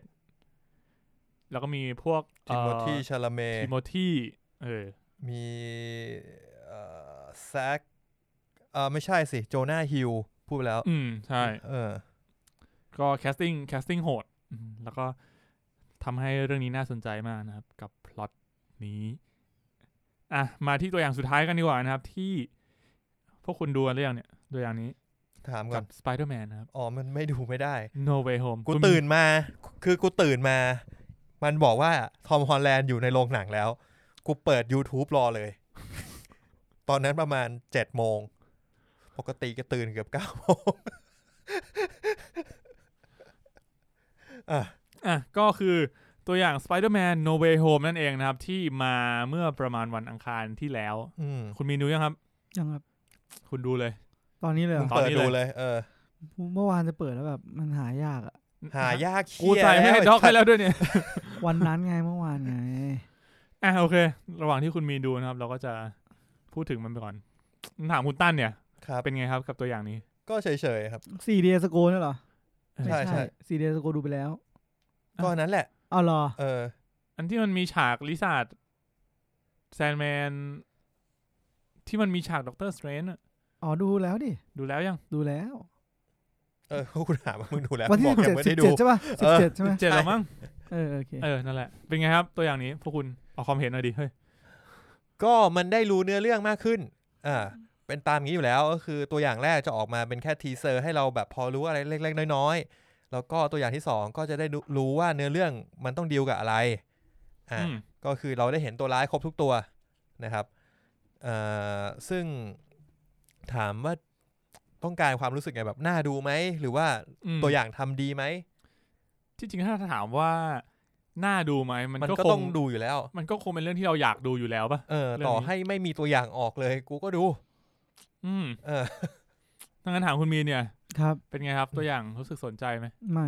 ม่เลยไม่สนใจเรื่องนี้ไม่ใช่ไม่สนใจเรื่องนี้เว้ยไม่สนใจตัวอย่างแบบไม่ว้าวไม่ตื่นเต้นเลยคือหลังจากที่มันเคยทำมิสเตอริโอใส่ตัวอย่างกูมารอบที่แล้วกูรู้สึกว่ามึงจะเป็นไปทางไหนก็ไปเถอะไปเอาจริงอย่างเห็นไอ้นะอะไรนะทีเจไม่ใช่โยบอยทีเจไม่ใช่ MJ หล่นลงมาแล้วก็มีสไปเดอร์แมนยื่นมือไปแต่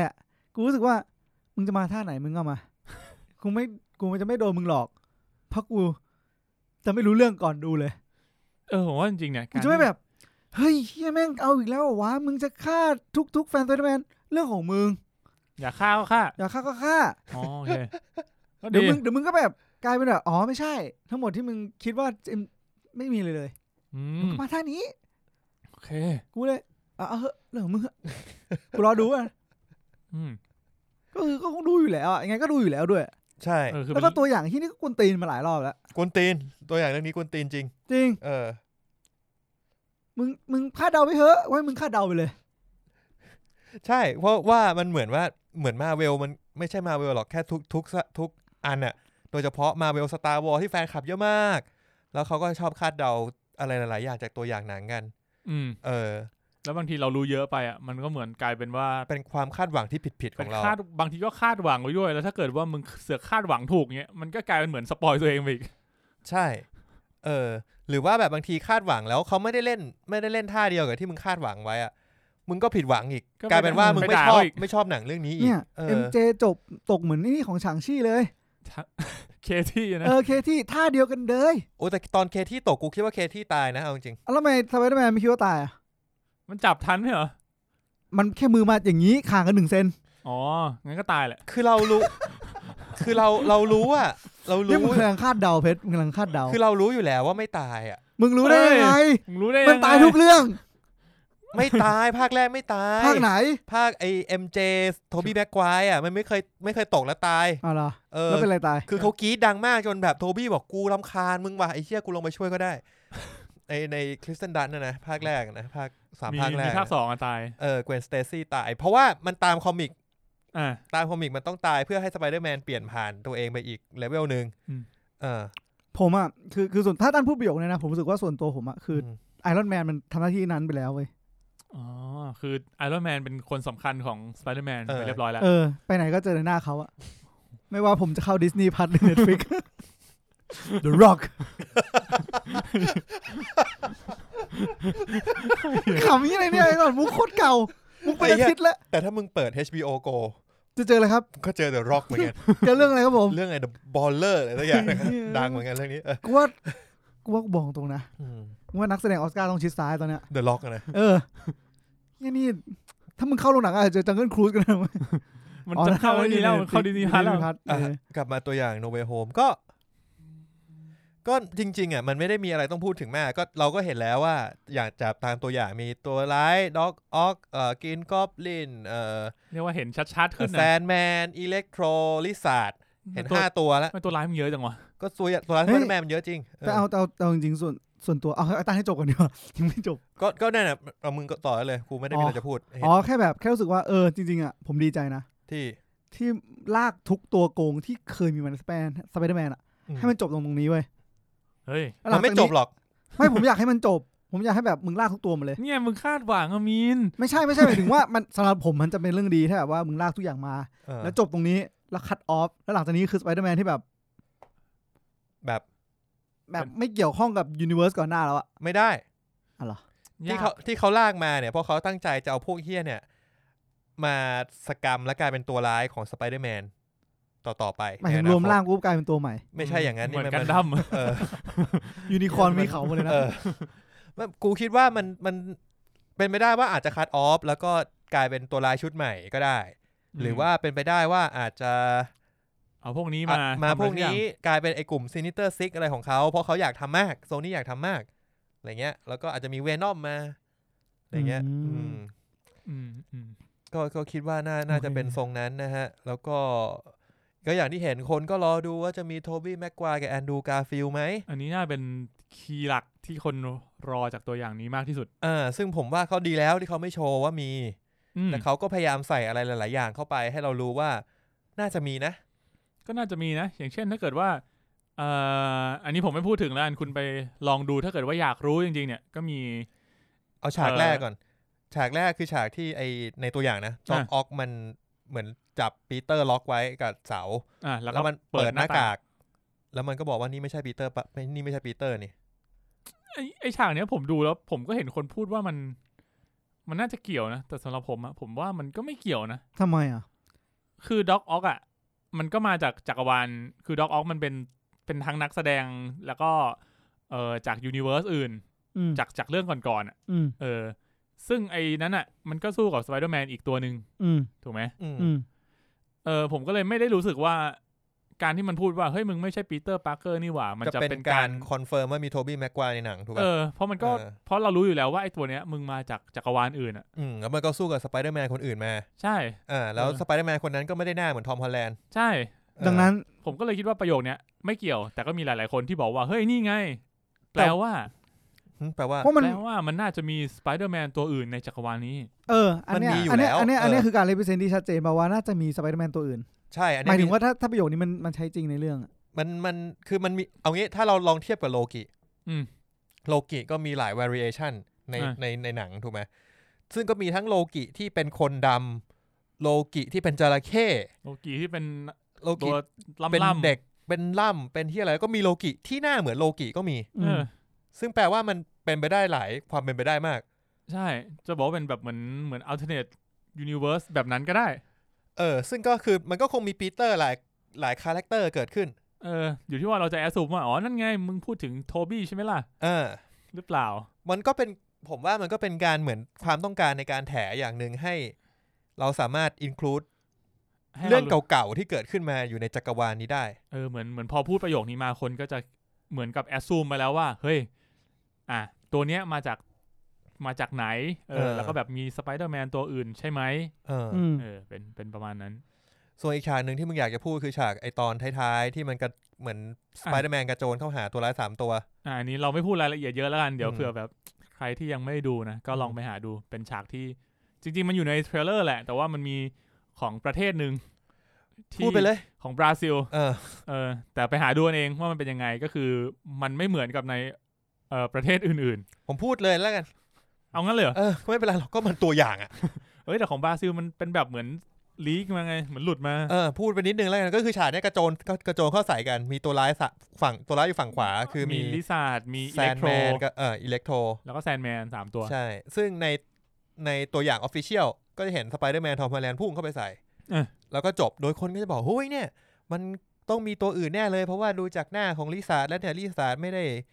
กระโจนเข้าใส่ทอมฮอลแลนด์แต่ก็เหมือนกับลงมาสู้กับไอ้คนที่อยู่ข้างล่างแต่ว่าของบราซิลหนักเลยคือลิซาร์ด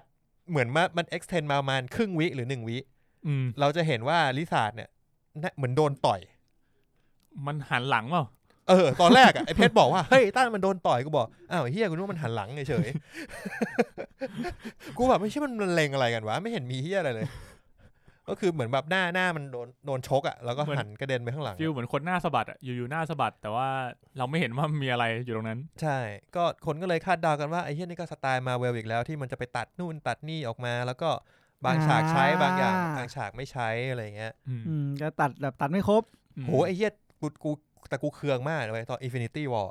ไอ้ฉากสุดท้ายที่มันเหมือนว่าแบบทุกคนรวมตัวแล้วพุ่งใส่อันนั้นหนักจริงแบบเฮียเท่สัตว์โหเฮียฉากนี้สุดยอ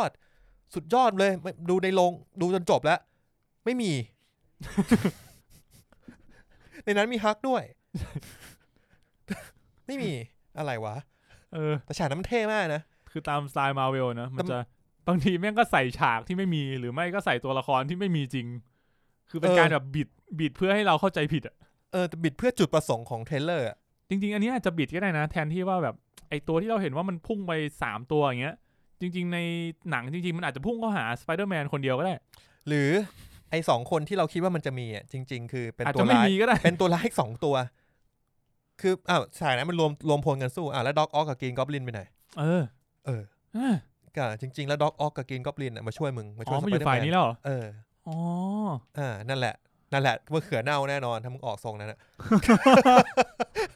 ผมว่าก็ไม่เลวนะว่ามาเขือเน่านี่มึงอินเนอร์ล้วนๆกูบอกเลยแต่ว่ากูสงสารแอนดรูว์ การ์ฟิลด์มากช่วงนี้ทำไมครับคือช่วงนี้เขาโปรโมทหนังเรื่องใหม่เขาชื่อเรื่องว่าทิกบูมแล้วก็ช่วงนี้เขาก็เดินสายโปรโมท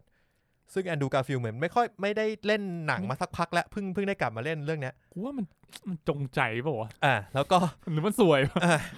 แล้วพอมันออกมาช่วงนี้ปุ๊บคนนักข่าวก็สัมภาษณ์มันเรื่องเดียวมึงจะไปไหมในเล่นสไปเดอร์แมนว่ามึงอยู่ในสไปเดอร์แมนไหมแอนดรูว์ การ์ฟิลด์ตอนนี้คือแบบคือไม่ว่าจะจริงหรือจะไม่จริงมันน่าสงสารมากคืออย่างน้อยมึงช่วยสนใจหนังที่กูเล่นหน่อย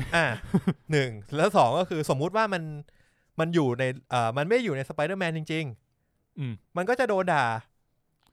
ทั้งที่เขาก็ไม่ได้ทำอะไรผิดนะแต่ถ้ามันอยู่จริงๆมันก็คือไอ้เหี้ยเนี่ยเป็นคนขี้โกหกระดับโลกมันโกหกคนทั้งโลกว่ามันไม่อยู่แต่มันอยู่ทางไหนก็ซวยจริงมีคนแซวว่าแม่งคือเป็นแบบ biggest werewolf ในฮอลลีวูดแล้วตอนเนี้ยนี่เขาไม่ได้ทำอะไรผิดเลยแต่ก็คือมันก็คงมีสัญญาแหละห้ามเปิดเผยอะไรเงี้ยผมก็ไปดูนะไอเนี้ยมันมีรายการที่เขาไปออกสัมภาษณ์จะมีฟาลอนไหมไม่แน่ใจอันแบบล่าสุดเลยที่มันใส่สูทสีแดงไหมอันนั้นมันเก่าแล้วไม่เหรอนั่นแหละไงต่อแล้วมันพูดก็มีก็ตอบคำถามไหมแหละว่าอยู่ในสไปเดอร์แมนไหมคราวนี้มันตอบมาเลยว่ามันไม่อยู่มันใช่มันพูดหลายทีแล้วมันไม่อยู่ไอ้เหี้ยหน้าตามันดูแบบกูไม่ไหวละหน้าตากูแบบว่าเฮ้ยมึงเป็นนักแสดงที่ดีใช้ได้นี่หว่าเหี้ยก็มึงคิดแบบนี้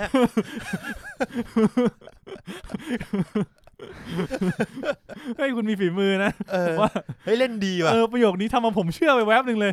คุณไม่ถ้าคุณไม่อยู่ทำไงวะว่าเรื่องของเขาจริง แต่คนที่ลอยตัวคือโทบี้แม็กไกวร์ที่ช่วงนี้ก็ไม่ได้มีงานเลยจริงๆเมื่อคืนก็เพิ่งโดนไล่ออกไปนั่นเป็นคนละแม็กไกวร์กันนั่นแหละครับก็เอาเป็นว่ายังไงตัวอย่างมายังไงเราก็รอดูกันอยู่แล้วแหละใช่อยู่ที่ว่ามันจะแต่ที่เขาพูดถึงมันน่าจะมีตัวอย่างอีกตัวอย่างนึงออกมาก่อนที่มันจะฉายนะเป็นตัวอย่าง3น่าจะมีซึ่งผมว่าตัวอย่าง3ก็ยังไม่โชว์2คนนี้อยู่ดีคุณคิดว่าไม่มีใช่ไหมไม่มีหมายถึงไม่มีตัวอย่างไม่มีตัวอย่างไหมเอางี้ก่อนคุณคิดว่ามีอีกตัวอย่างนึงไหมคิดว่ามีโอเคงั้นคิดว่าถ้ามีเนี่ย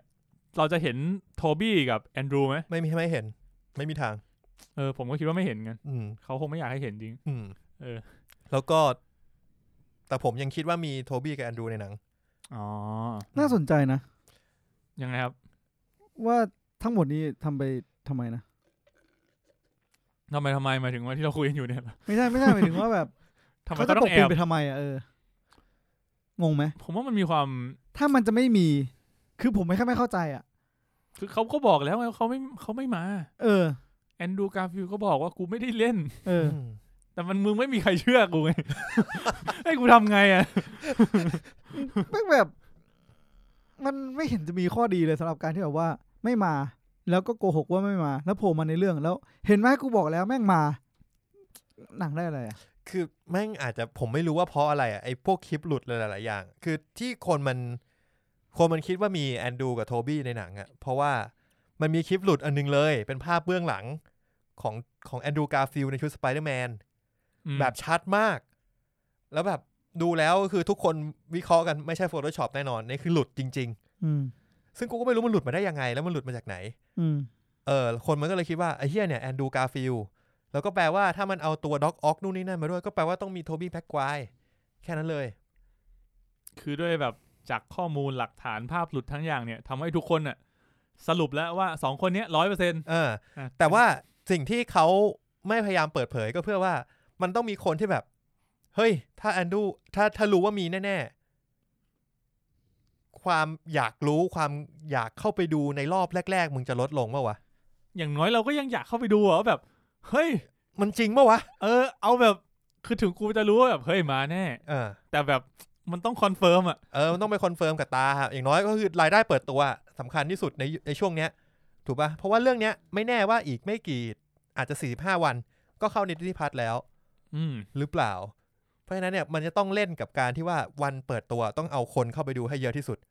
เพราะฉะนั้นมันไม่มีทางบอกมึงโดยตรงแน่ว่ามีหรือไม่มีคือต่อให้ทุกคนแอสซูมว่ามีแน่นอน 100% แต่ถ้าเกิดว่าไม่ได้คอนเฟิร์มจริงๆมันก็ต้องไปให้ยังไงก็ต้องไปดู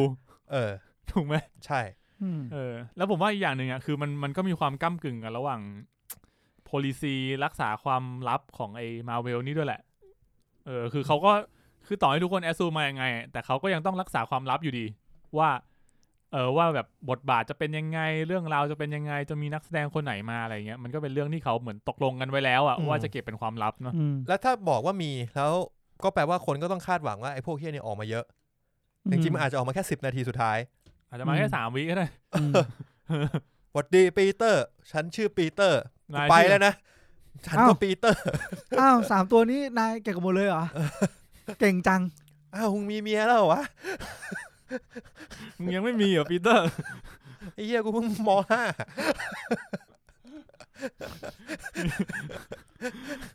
โอเคนั่นแหละครับก็ตัวอย่าง No Way Home นะครับเข้าฉายในไทยวันที่16 ธันวาคมนี้ก็23เนี่ย2316กูอ่านผิด16เข้าที่อังกฤษอ่านผิดมัน16เข้าที่อังกฤษ16คือ The Matrix เฮ้ยแต่คือจะพูดถึงว่า The Matrix มีโปสเตอร์ใหม่เข้าวันที่16แต่ผมว่าไอ้ Sony กวนตีนะทำไมครับมันแกล้งปล่อยใช่กูป่ะเพื่อโปรโมทไอ้คลิปแบบพวกคลิปหลุดภาพหลุดอะไรเงี้ยด้วยแล้วก็ไอ้เนี่ยด้วยไอ้ที่มันลิซ่าโดนต่อยมันไม่มีทางหลุดแค่ประเทศเดียวมันแปลกป่ะคุณมีนว่าแปลกไหมการที่แบบว่าเรามี Sony แต่ละประเทศแล้วมึงก็แต่ว่าดันมีประเทศนึงที่ตัวอย่างแม่งออกมาไม่เหมือนชาวบ้านแปลว่าอะไรแปลว่ามึงให้ต้นฉบับมึงไปตัดต่อกันเองเหรอตอนแรกก็คิดอย่างนั้นไม่มีทางแต่มันแบบแต่หลังจากที่คุณอะไรนะแอนดูนะไม่ใช่โทบี้ที่จอห์นแคมเปียร์เหตุการณ์นั้นเกิดขึ้นผมก็เลยแบบก็ไม่แน่นะ มึงว่าการตลาดไอ้เหี้ยไม่งั้นจอห์นแคมเปียร์โดนฟ้องไปแล้วไอ้สัตว์จริงจอห์นแคมเปียร์อาจจะเป็นการตลาดด้วยก็ได้เอาแย่มึงทำตัวเหมือนพวกนั้นเลยทำตัวพวกนักข่าวเลยกูไม่ได้เล่นกูก็เป็นนักข่าวมึงเล่นเก่งมากใช้ได้นี่หว่าเห็นนะดังนั้นก็ว่าการตลาดแหละเห็นไหมมึงก็เหมือนกูนั่นแหละว่าการตลาดไอ้สัตว์จริงเอาเป็นว่าตอนนี้ผมยังหาให้ผลที่ดีกว่านี้ไม่ได้แล้วกันครับผมโอเคครับแล้วก็โปสเตอร์สุดท้ายก็คือ The Matrix Resurrection นะครับเข้าฉายวันที่16ธันวาคมนี้ครับมีออกมา2โปสเตอร์นะ Matrix Resurrection ใช่โปสเตอร์แรกเป็นเหมือนกลุ่มวงร็อกวงเมทัลใส่เสื้อหนังใช่ส่วนอีกโปสเตอร์นึงเป็นNeo กับ Trinity 2 คนหูแต่ว่าแม่งไอ้เหี้ยพูดตรงนะกระแสของ Spider-Man อ่ะกบทุกอย่างนะมันกบ The Matrix ยับเลยนะจริงไอ้เหี้ยทั้งที่ The Matrix อ่ะมันแบบ The Matrix เลยนะเว้ยThe Matrix เลยนะเว้ยไอ้เหี้ยหนังในตำนานนะบอกเลย The Matrix เลยนะเว้ยแต่คือโอเคความ Spider-Man ภาคแรกก็ตำนานพอกันแหละแต่แบบคนไม่พูดถึง The Matrix ไปเลยอ่ะเฮ้ยผมว่าเขาอาจจะอย่างนี้ก็ได้คือไหนๆเขาก็รู้อยู่แล้วว่าสัปดาห์นี้ Spider-Man มันจะออกตัวอย่างใหม่ใช่ป่ะเราก็ออกแค่โปสเตอร์มาก่อนเพราะ The Matrix ยังออกมาแค่ตัวอย่างเดียวเนี่ยแล้วเดี๋ยวแบบวันที่16ฉายใช่ป่ะเดี๋ยวสักอาทิตย์นึงก่อนฉายกูมาอีกตัวอย่างนึงค่อยหายแล้วไม่มีคนเรียกร้องตัวอย่างใหม่ The Matrix เลยนะว่าตัวอย่างแรกอ่ะมันดีแล้วนะคือมันโอเคแล้วค่อนข้างดีคือแค่นั้นอ่ะกูโอเคแล้วใช่คุยทีละเรื่องแล้วคุยทีละเรื่องใช่คุยเรื่องแล้วงงนั่นแหละครับก็รอดูได้ผมว่าทั้ง2เรื่องนี้เนี่ยก็น่าจะได้ดูนะต้องดูแหละคุณมีนจะได้ดูไหมครับดูดิครับดูช่วงนั้นยังไม่อยากเข้าโรงหนังอะไรอย่างเงี้ยผมจะฉีดโบโรนาจะจองอยู่เนี่ยจะจองตอนนี้มึงจะได้วันไหนไม่ใช่หมายถึงว่าจองวันจองวันฉีดเขาว่าเมื่อเช้าตื่นมาจะกดจองเป็นไงพอกดปุ๊บไม่มีละวันที่คุณจองเต็มพรุ่งนี้ก็เลยไม่ได้ฉีดเลยก็ต้องเลยอีกหลายอาทิตย์เลยตอนนี้โอเคครับโอเคนั่นก็ตัวอย่างใหม่กับเทรลเลอร์ใหม่ก็หมดแล้วนะครับงั้นก่อนที่จะไปถึงข่าวก็ขอพูดถึงพวกแบบที่ผู้ฟังแนะนำมาแล้วกันมีผู้ฟังแนะนำมาเพิ่มนะครับก็มีพวกHellbound ตอนนี้เข้าแล้วนะครับก็มีทั้งหมด6ตอนก็รู้สึกปุ่นจะดูไปแล้วก็บอกว่าใช้ได้นะชอบแล้วก็คุณเต๋อแห่งญี่ปุ่นก็ดูแล้วฮิเดโอะโคจิมะเฮียกูงงอยู่แป๊บนึงโคจิมะดูแล้วก็บอกว่าเฮ้ยชอบใช้ได้ดูรวดเดียวจบอะไรอย่างงี้คือเราสามารถเชื่อโคจิมะได้ใช่ไหมทำไมวะเราไม่ได้เชื่อเขาเราแค่บอกว่าเขาชอบคุณจะเชื่อหรือไม่ก็อาจจะต้องไปตัดสินด้วยตาของเองแต่เหมือนเทสดูหนังเขาก็โอเคนะก็คิดว่าอย่างนั้นนะ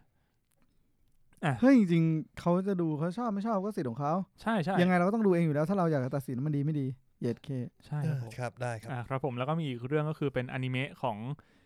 Netflix นะครับเรื่อง Erase อันนี้ก็เก่าแล้วเหมือนกันแล้วก็มีฉบับที่เป็น Live Action ด้วยประมาณนี้แล้วกันนะครับผม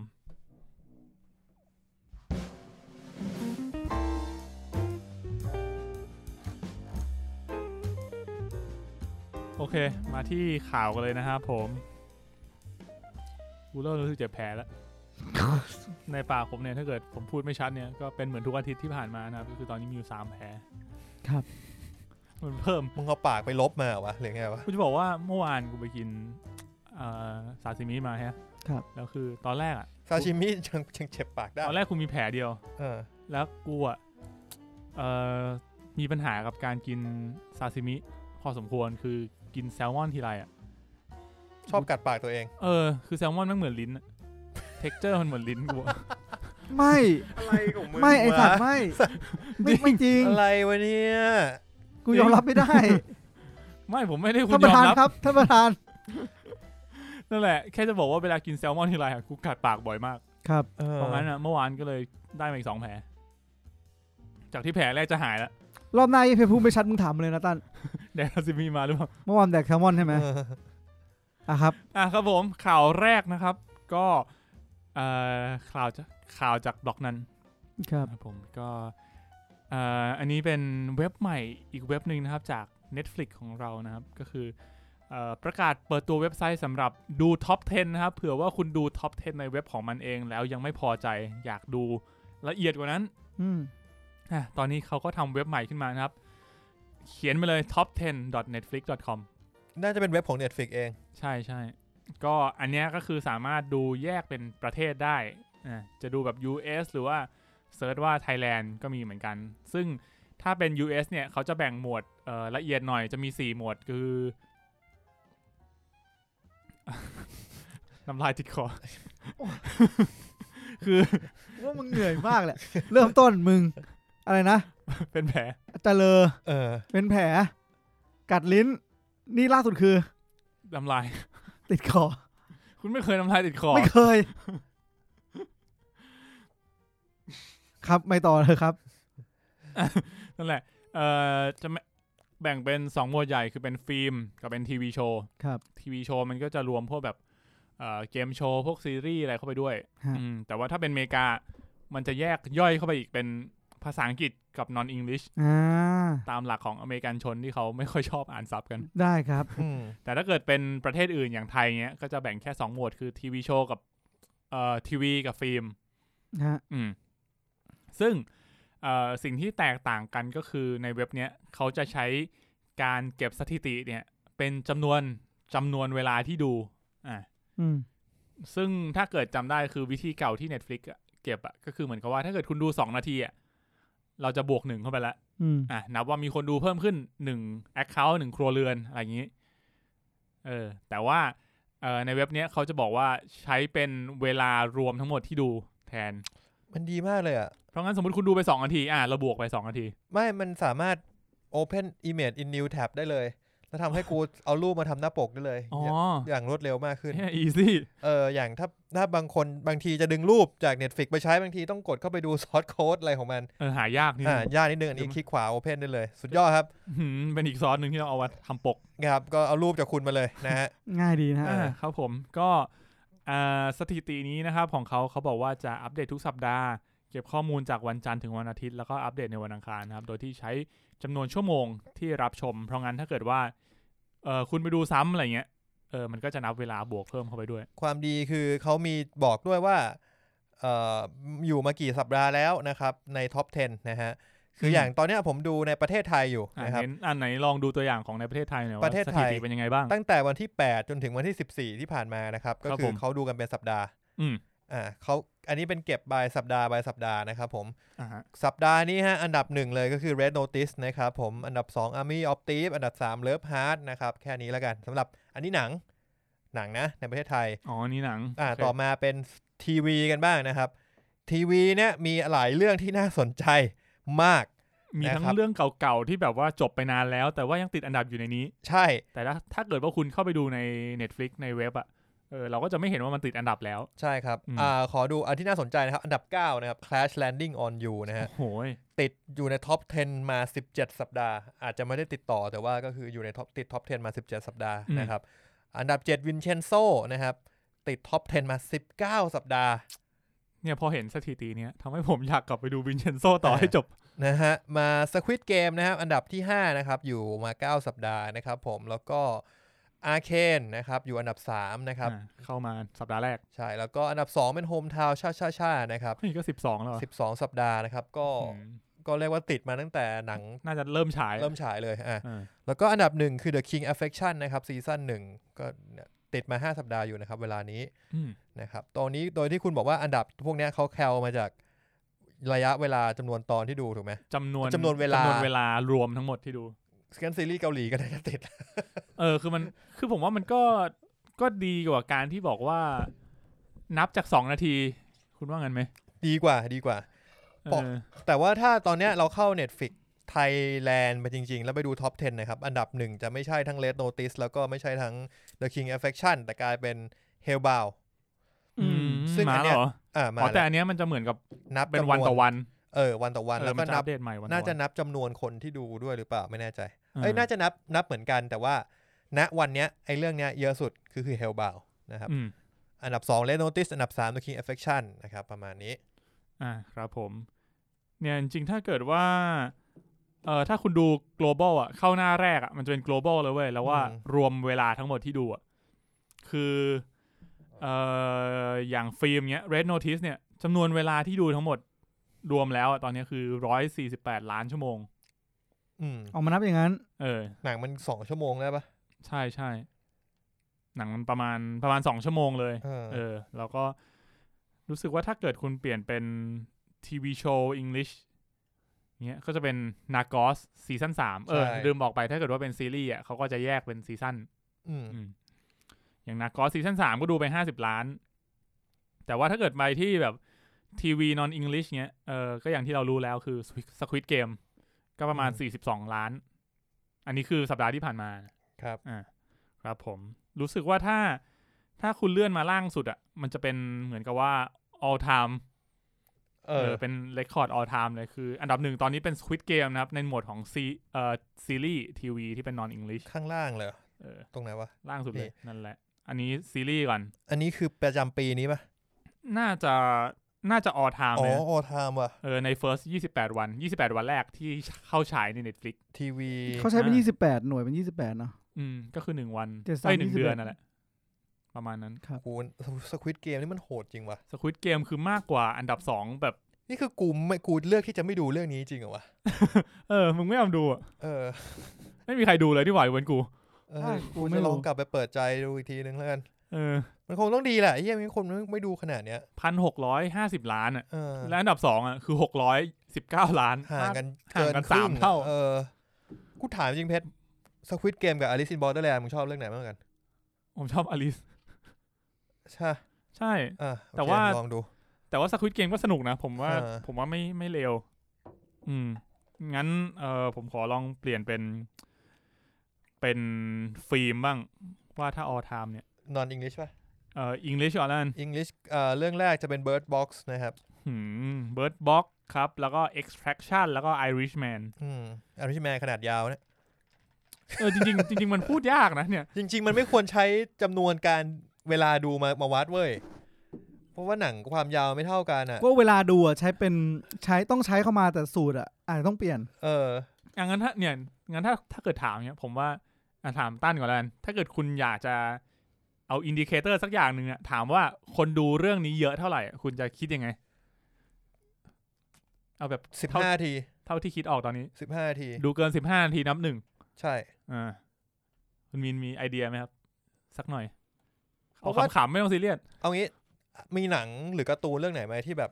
1ตอนน้อยกว่า15สั้นกว่า15 นาทีไม่มีแต่ถ้าเกิดนับอย่างนั้นคุณอาจจะไปแบบอนิเมะที่มัน20 นาทีอะไรเงี้ยมันก็อาจจะไม่แฟร์ไหมไม่มันแฟร์ไงคือแปลว่านับ1ไงนับ1ว่าคนดูเรื่องนี้1คือถ้าอนิเมะ20 นาทีแล้วมึงยังดูไม่จบ15 นาทีไม่จบอ่ะก็มึงแปลว่ามึงไม่เอาดูจบ1 ตอนยังดีมึงไม่เอาแต่ว่ามันมีหลายเรื่องเหมือนกันที่กูเปิดเข้าไปแล้วก็แบบตัวอย่างขึ้นไม่ใช่อะไรโลโก้ขึ้นโลโก้ปุ๊บนักแสดงขึ้นเหี้ยดูแล้วปิดอย่างเงี้ยถ้าอย่างนั้นแบบ2 นาทีมันก็แบบมันไม่เมคเซนส์เนื้อเรื่องกูยังไม่ถึงไหนเลยอันนี้ดูไป15 นาทีแล้วแปลว่าถ้ามึงทนดูผ่าน5 นาทีแรก10 นาทีแรกมาได้แปลว่ามึงตั้งใจจะดูสักหน่อยสักหน่อยคุณมีไอเดียเสนอไหมกำลังคิดอยู่คิดไม่ออกงั้นเอาผมก่อนแล้วกันผมคิดว่าถ้าอย่างตั้นบอกผมว่าก็เวิร์กนะหรือว่าถ้าเกิดลองอีกแบบนึงผมคิดว่าลองเปลี่ยนเป็นแบบนับเป็นเปอร์เซ็นต์ไหมเปอร์เซ็นต์ดูจบหรือเปอร์เซ็นต์อะไรเปอร์เซ็นต์แบบว่าดูเกินครึ่งเรื่องอะไรเงี้ยแล้วแต่ว่าเรื่องนี้ยาวเท่าไหร่แต่ผมว่าเขาต้องการความยิ่งใหญ่ของจำนวนตัวเลขอันนั้นก็ใช่แหละแต่ถ้าเราคิดว่าเอาสถิติที่มัน accurate หน่อยซึ่งจริงๆNetflix มันมีอยู่แล้วแหละมันเก็บทุกอย่างอยู่แล้วมันทำได้คือมันมีอยู่แล้วด้วยไม่ใช่ว่ามันทำได้ยกเว้นแค่ว่าอันนี้คือสิ่งที่มันอยากจะเอามานำเสนอให้คนอื่นดูมากกว่าคือจริงๆถ้าเกิดว่าเราไม่ไปดิกดีฟว่า148อะไรสักอย่างนึงที่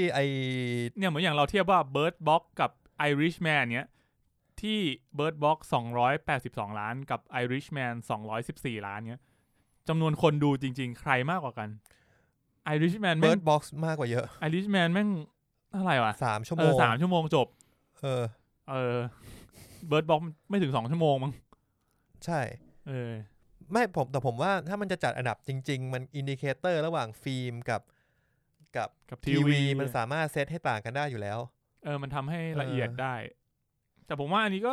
เป็นอะไรที่ดีกว่าแบบไอ้2 นาทีของมันนะแล้วอีกอย่างหนึ่งผมคิดว่ามันต้องการความดูยิ่งใหญ่ไหมคือถ้าสมมุติว่าไอ้ตอนเนี้ยจะมีช่วงหนึ่งที่ The Rock กับ Ryan Reynolds โพสต์ว่าโอ้โหขอบคุณมากที่คุณดู Red Notice เนี่ยจนมันได้อันดับเท่านั้นเท่านี้มันบอกว่าเป็น biggest opening day เลยนะใช่ของ Netflix ซึ่งมัน biggest แหละแต่ว่าถ้าเรามานับชั่วโมงจริงมันก็อาจจะไม่ได้มันก็อาจจะเยอะเกินไปกว่าที่ดูแล้วจริงๆอะไรเงี้ยซึ่งผมว่าอันนี้มันเป็นสถิติที่สามารถเอาตัวเลขไปใช้ในเชิง marketing ได้แล้วถ้าเกิดว่าเราไม่มานั่งไล่ดูว่าเฮ้ยเขานับเป็นรายชั่วโมงนะคนก็จะเข้าใจว่าเฮ้ยมันคือการคนกดดู148ครั้ง148ล้านครั้งเนี่ยประมาณนั้นซึ่งมันก็ผมว่ามันมาเป็นมาร์เก็ตติ้งแบบนึงอ่ะผมว่าเขาคงคุยกับค่ายหนังมาแล้วว่าเอาแบบนี้นะอย่างนี้ดูโอเคป่ะเวิร์กอยู่ดูเยอะดีว่ะเนี่ยหนังกูยาวจริงๆถ้าเกิดบอกว่าแบบเนี้ยหนังที่มันสั้นๆอ่ะดูจะได้เปรียบกว่าไหมไม่มันก็น่าจะมีแบบนี้คือหนังยาวเปอร์เซ็นต์คนดูก็น้อยหนังสั้นคนก็เลือกมีโอกาสที่จะเลือกดูเยอะกว่าบางทีก็อาจจะแฟร์แล้วมันก็อาจจะแฟร์แล้วว่าคนจะนิยมแบบไหนมากกว่ากันคุณมีเป็นไงครับพอจะนึกไอเดียได้ยังมีหมอข้ามไปเรื่องต่อไปดูไม่สนใจข้ามเรื่องต่อไปเปล่ามันขึ้นอย่างที่หลายๆท่านได้กล่าวมานะฮะหมายถึงมึง2 คนนั่นแหละก็คือมันขึ้นอยู่กับว่าใช้อันนี้กับใครซึ่งผมคิดว่าการที่เขาไปคุยกับค่ายหนังหรือว่าวัดความสำเร็จของหนังผมว่าเขาอาจจะไม่ได้ใช้ตัวนี้แต่อันนี้คือแบบก็อยากให้คนได้เห็นอะไรที่มันแบบยิ่งใหญ่มึงดูเรื่องนี้ไปล้านกว่าชั่วโมงคนดูไป1,000 ล้านชั่วโมงแล้วนะครับเวอร์ป่ะใช่ได้แต่จริงๆถึงเวลาจริงเขาแบบผมว่าเขาอาจจะเอาจำนวนตอนบวก1หารด้วยจำนวนเวลาทั้งหมดคูณอะไรเงี้ยอาจจะมีสูตรของเขาคือเขาอยากได้ละเอียดจริงๆอ่ะผมว่าเขารู้อยู่แล้วว่าคนดูจนจบกี่คนเขารู้ถึงขั้นนั้นอยู่แล้วใช่แล้วแบบหมายความว่า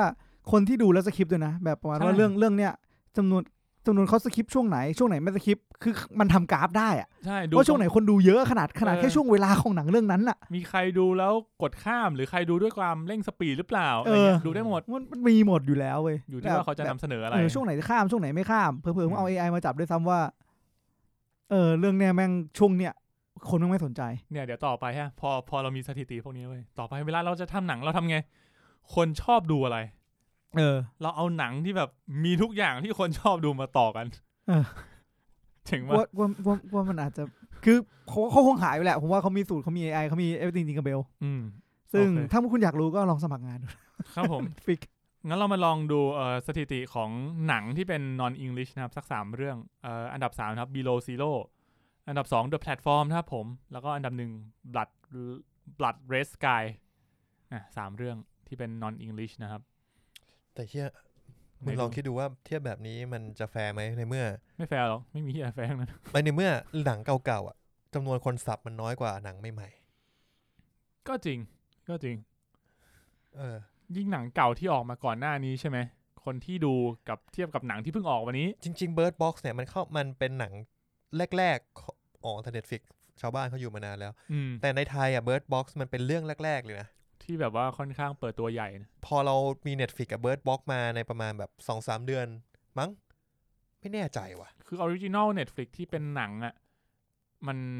มันก็มีไม่เยอะนะแล้วส่วนใหญ่จริงๆมันไม่ค่อยดีตอนนั้น Bird Box แม่งมาพร้อมโควิดกูจำได้เลยฟีลโคตรได้ครับผมมางั้นลองฝั่งนี้ทีวีโชว์ของภาษาอังกฤษนะครับอันดับ3เป็น The Witcher นะครับอันดับ2เป็น Stranger Things ซีซั่น3แล้วก็อันดับ1เป็น Bridgerton นี่ก็โหดมาก Bridgerton คืออันดับ1อ่ะคือ625ส่วน Squid Game คือ 1,600 เนี่ยมันดังขนาดนั้นเลยอันนี้คือจำนวนคนดูจำนวนเวลาแล้วSquid Game ก็ EP น้อยนะEP น้อยกว่าเมื่อกี้มีจะพูดอะไรนะไม่มีเลยครับผมไม่มีข้อมูลพอที่จะเถียงถามเฉยก็ได้ พูดคุยแลกเปลี่ยนก็คือเขายาวเท่ากันใช่ป่ะล่ะไม่เท่าหรอกไป2เรื่องเนี้ยไม่เท่าไม่มีอะไรเท่ากันเลยความยาวจำนวนตอนอันไหนยาวกันไม่รู้สึกบิจตันจะไม่ยาวมากนะไหนผมลองเซิร์ชเลยด้าน ถ้าจำไม่ผิดบริดเจอร์ตันมันก็ตอนละไม่เกินชั่วโมงอะบริดเจอร์ตันนะครับผมมีแต่ผมว่าความสื่อเกาหลีแม่งโดนแม่งมี8ตอนละ1ชั่วโมงครับSquid Game ก็พอๆกันนะตอนละชั่วโมงแล้วก็มี8ตอนนะถ้า2เรื่องนี้น่าจะสูสี Squid Game มี9ตอนละชั่วโมงแต่คำตอบที่ออกมาผมว่าแม่งชัดอยู่นะว่าเกาหลีด้านนี้เขาไปแบบเขาไปได้เขาไปสุดตอนนี้แบบนอกจากออสการ์แล้วอาจจะมีผลด้วยซ้ำจริงๆผมว่าการที่ได้รางวัลในเวทีใหญ่มันก็ทำให้คนมาสนใจสื่อจากเกาหลีเยอะขึ้นกลายเป็นแบบอีกหนึ่ง culture ที่เข้าไปแข่งกับฮอลลีวูดได้แล้วก็เลยคิดว่าจริงๆมันอันนี้เป็นอันที่สรุปค่อนข้างรู้สึกว่าน่าสนใจมากส่วนประเด็นอื่นยังไม่ได้ดูครับ โอเคมาที่ข่าวต่อไปกันเลยนะครับก็นี้น่าจะเป็นข่าวร้ายของคุณมีนิดนึงนะครับทำไมครับสตาร์ใช่ไหมแฟนๆ Star Trek นะครับก็ตอนนี้ทางค่ายเนี่ยประกาศแล้วนะครับว่าเขาจะไม่เอา Star Trek Discovery มาฉายลง Netflix อีกแล้วซึ่งไม่ใช่แค่ไม่เอามาฉายเอาออกด้วยตอนนี้เอาออกไปเรียบร้อยแล้วครับซีซั่น 1-3 คุณมีนกลับไปดูไม่ได้แล้วครับซึ่งถ้าเกิดคุณอยากดูคุณต้องมุด VPN ไปสมัคร Paramount Plus นะครับอีกหนึ่งสตรีมมิ่งเจ้าใหม่มาแรงหายากชิบหายแล้วเขาจะไงต่อวะก็ตอนนี้เหมือนเขาตั้งใจว่าให้มันเป็นexclusive content ใน Paramount Plus แต่ผมเข้าใจนะหมายถึงว่าณวินาทีที่แบบณวินาทีเนี้ยแม่งกลายเป็นว่าถ้าสมมติว่าคุณถือ property ที่แบบดังใช่ไม่ใช่หมายถึงว่าสตรีมมิ่งว่าสตรีมมิ่งมันเป็นอีกพลังหนึ่งอีกพลังอีกแบบหนึ่งที่ถ้าคุณไม่ได้โฮไว้มันจะแบบเขาอาจจะมองว่าอนาคตแบบมันอาจจะแบบยากที่คุณต้องแบบติดต่อ Netflix หรือติดต่อ Disney Plus เหมือนคุณต้องโคกับสตรีมมิ่งสักอย่างเพื่อให้หนังคุณได้ฉายทั่วโลกแต่อันนี้คือคุณฉายแค่ในอเมริกาเนี่ยเข้าใจแต่หมายถึงว่าณวินาทีที่แบบมันต้องมีอำนาจบางอย่างที่โฮเขาไว้หรือเปล่าอันนี้ไม่รู้ไงในความคิดของตัว Paramount เองเขาคงอยากมีเข้ามาร่วมแข่งขันในธุรกิจนี้ด้วยมั้งอย่าง HBO เงี้ยก็ HBO Go ป่ะ HBO Go HBO Max ก็แบบผมอยากให้ในไทยมันเป็น Max บ้าง HBO Max คือมันจะมีพวกแบบหนังที่มันลง HBO Max แต่มันมาไม่ถึง Go ครับก็นั่นแหละครับก็เรียกว่าน่าเสียดายนะครับก็ซีซั่น 1-3 เนี่ยวันสุดท้ายที่ดูได้คือวันที่17ที่ผ่านมาคือถ้าฟังอยู่ตอนนี้คือคุณไม่ทันแล้วคือคุณไม่ทันแล้วเสียใจด้วยก็อาจจะต้องหาทางที่ตอนนี้อาจจะยังไม่ค่อยถูกต้องเท่าไหร่นะครับเพราะงั้นก็รอดูกันต่อไปว่า Paramount Plus เนี่ยเขาจะมีแผนยังไงคือตอนนี้ยังไม่มีแผนเลยในเอเชียในไทยแต่เป็นการตัดสินใจที่ยังรู้สึกแปลกอยู่ดีคือไม่รู้ว่าเกิดอะไรขึ้นเอาว่าไม่รู้ว่าเกิดอะไรขึ้นแล้วกันคือผมมองว่าถ้าเกิดคุณถือแบบถือลิขสิทธิ์ของ Star Trek อยู่มันไม่มีเหตุผลที่ต้องเอาออกโดยที่ตัวเองยังไม่มีของในเมื่อแบบประเทศอื่นก็ยังดูไม่ได้ปะเข้าใจว่าตัวเองจะพร้อมเข้าใจนะว่าแบบแฟนแข็งแรงแต่สำหรับคนที่ไม่ใช่แฟนการทำแบบนี้มันอาจจะทำให้คุณยิ่งไกลออกไปจากคนที่ไม่ใช่แฟนหรือเปล่าจะดึงคนใหม่ก็ยากใช่ส่วนตัวผมมาคิดเองเลยนะว่าเป็นการตัดสินใจที่แปลกในมุมมองผมแล้วกันว่าแบบแทนที่จะแบบให้ทุกคนได้แบบได้สัมผัสและขายด้วยวิธีอื่นกับดึง property กับเพื่อที่จะโฮบางอย่างซึ่งผมไม่เข้าใจแค่นั้นเองหรือว่าอันนี้ไม่ใช่จุดขายของเขาจุดขายคืออะไรการดูยากเนี่ยก็ถามดูเฉยแค่ไม่เข้าใจเฉยๆแล้วกันเอาเป็นว่าโอเคนั่นแหละครับก็รอดูข่าวต่อไปนะครับว่าเราจะมีวิธีได้ดูในไทยไหมครับนะครับผมเห็นว่าจริงๆแล้วแฟนไม่ใช่แฟนนักแสดงก่อนหน้านี้ที่ยังเดินสายโปรโมทเขายังโปรโมทอยู่เลยนะว่าให้ดูใน Netflix ได้แล้วนี้คือแบบว่าก่อนซีซั่น4จะเข้ามาแป๊บเดียวก็ดึงกลับเลยอาจจะต่อยกันมันก็เลยแบบน่าผิดหวังนิดนึงอาจจะคุยกันไม่ลงรอยจริงของคนเดียวคนโตเราก็ไม่รู้หรอกใช่ครับมาที่ข่าวสุดท้ายเลยนะครับก่อนที่เราจะไปสู่ Spoiler Talk กันก็อันนี้จะเป็นทางฝั่งPotterhead บ้าง Wizarding World นะครับครับผม ก็เป็นข่าวดีแล้วกันนะครับสำหรับแฟนๆแฮร์รี่พอตเตอร์ก็คือในปีหน้าเนี่ยวันที่1 มกราเลยเขาจะมีรายการใหม่นะครับที่เหล่านักแสดงทั้งหลายเนี่ยมารวมตัวกันอีกครั้งหนึ่งรายการชื่อว่า Friend Reunion Harry Potter Reunion ทุย จริงๆมันคือเป็นการเหมือนกับว่าฉลองครบรอบ20 ปี Harry Potter ภาค 1เนี่ยเราดูภาค 1มา20 ปีแล้วเพื่อนแปลว่าเราอ่านหนังสือมานานกว่านั้นนะใช่มึงจะแข่งกันแก่หรือไงไปต่อคุณเพชรครับผมก็หาชื่อก่อนรายการชื่อว่า Harry Potter 20th Anniversary ครับ Return to Hogwarts จริงๆอ่ะมันน่าเสียดายมันจะเป็นยังไงวะคือเขาจะไปอยู่ที่หน้าลานฮอกวอตส์เนี่ยแล้วก็นั่งคุยกันตั้งเก้าอี้ใช่ฟีลแบบ Friend Reunion อ่ะคุณได้ดูไหมดูครับดูผมว่าน่าจะสไตล์คล้ายๆแบบนั้นเป็นหนังเหมือนแบบความยาวเท่าหนังนึงตอนไม่ใช่หนังมันจะเป็นเหมือนรายการทีวีเฉยรายการทีวีตอนนึงไม่ได้มีหลายๆตอนไม่ได้เป็นซีรีส์ไม่ได้เป็นหนังอะไรก็คือเป็น Friend Reunion คือ Friend Reunion เวอร์ชัน Harry เลยอันนี้คือที่จินตนาการภาพไว้นะเขายังไม่ได้มีตัวอย่างหรือว่าภาพแรกออกมาอันนี้แต่คือที่จินตนาการไว้แฟนๆคิดเอาไว้ผมเฉยๆได้ปะได้ก็ถ้าคุณไม่ได้อินกับแฮร์รี่อะไรคุณก็อาจจะผมอินแฮร์รี่แต่ผมอินกับแฮร์รี่ที่เป็นหนังสือมากกว่าหนังอ่ะคือยังไม่ได้รู้สึกรักหนังขนาดนั้นเพราะบางทีเวลาเขาพูดอะคอนเทนต์มันอาจจะสนุกน่าสนใจเว้ยเหมือนแบบว่าตอนนั้นจำได้ไหมที่แบบที่แบบรอนวิ่งหนีมังกรหรืออะไรเงี้ยถ้าจะคุยเรื่องนี้แต่ว่าเป็นแบบเรื่องนอกจอว่าเขาขำเขาตลกอะไรกันใช่ถ้าจะให้ทำอ่ะถ้าอยากดูอ่ะอยากฟังเรื่องนอกจอเขามากกว่าเบื้องหลังอะไรเงี้ยใช่เขาก็จะมีผมคิดว่าน่าจะมาท่านั้นใช่ก็คือแค่Friend Reunionแบบจำได้ไหมตอนนั้นอะที่แฮร์รี่บิดอะไรอย่างเงี้ยอะไรผมคิดว่าน่าจะมาท่านั้นใช่ก็น่าจะมีพวกที่เขาบอกมานะครับก็จะมีเบื้องหลังมีบทสัมภาษณ์ต่างๆก็จะเป็นส่วนที่อาจจะไม่เคยถูกพูดถึงมาก่อนครับผมว่าที่น่าสนใจก็อาจจะเป็นแบบเบื้องหลังที่เราไม่เคยเห็นมาก่อนอะไรเงี้ยเพราะว่าเอาจริงๆมันก็ถูกเปิดเผยมาเยอะแล้วนะที่น่าสนใจอีกอย่างหนึ่งคืออะไรรู้ป่ะคืออะไรครับคือเขาไม่เชิญ JK Rowling ก็ใช่ กูไม่รู้ว่า JK อนุญาตหรือเปล่านะครับแต่จริง JK คือเขาเป็นเจ้าของแฮร์รี่แบบ 100% นะก็มันอันนี้มันหนังอ่ะแต่ว่า JK แทบไม่ได้มาเขียนบทหนังให้แฮร์รี่เลยป่ะเพราะว่าเขาไปเขียน Fantastic Beasts คือหลังแรกๆก็มีส่วนร่วมแหละแต่ว่าบทจริงๆก็คือเป็นส่วนของหนังทำก็อย่างที่พูดถึง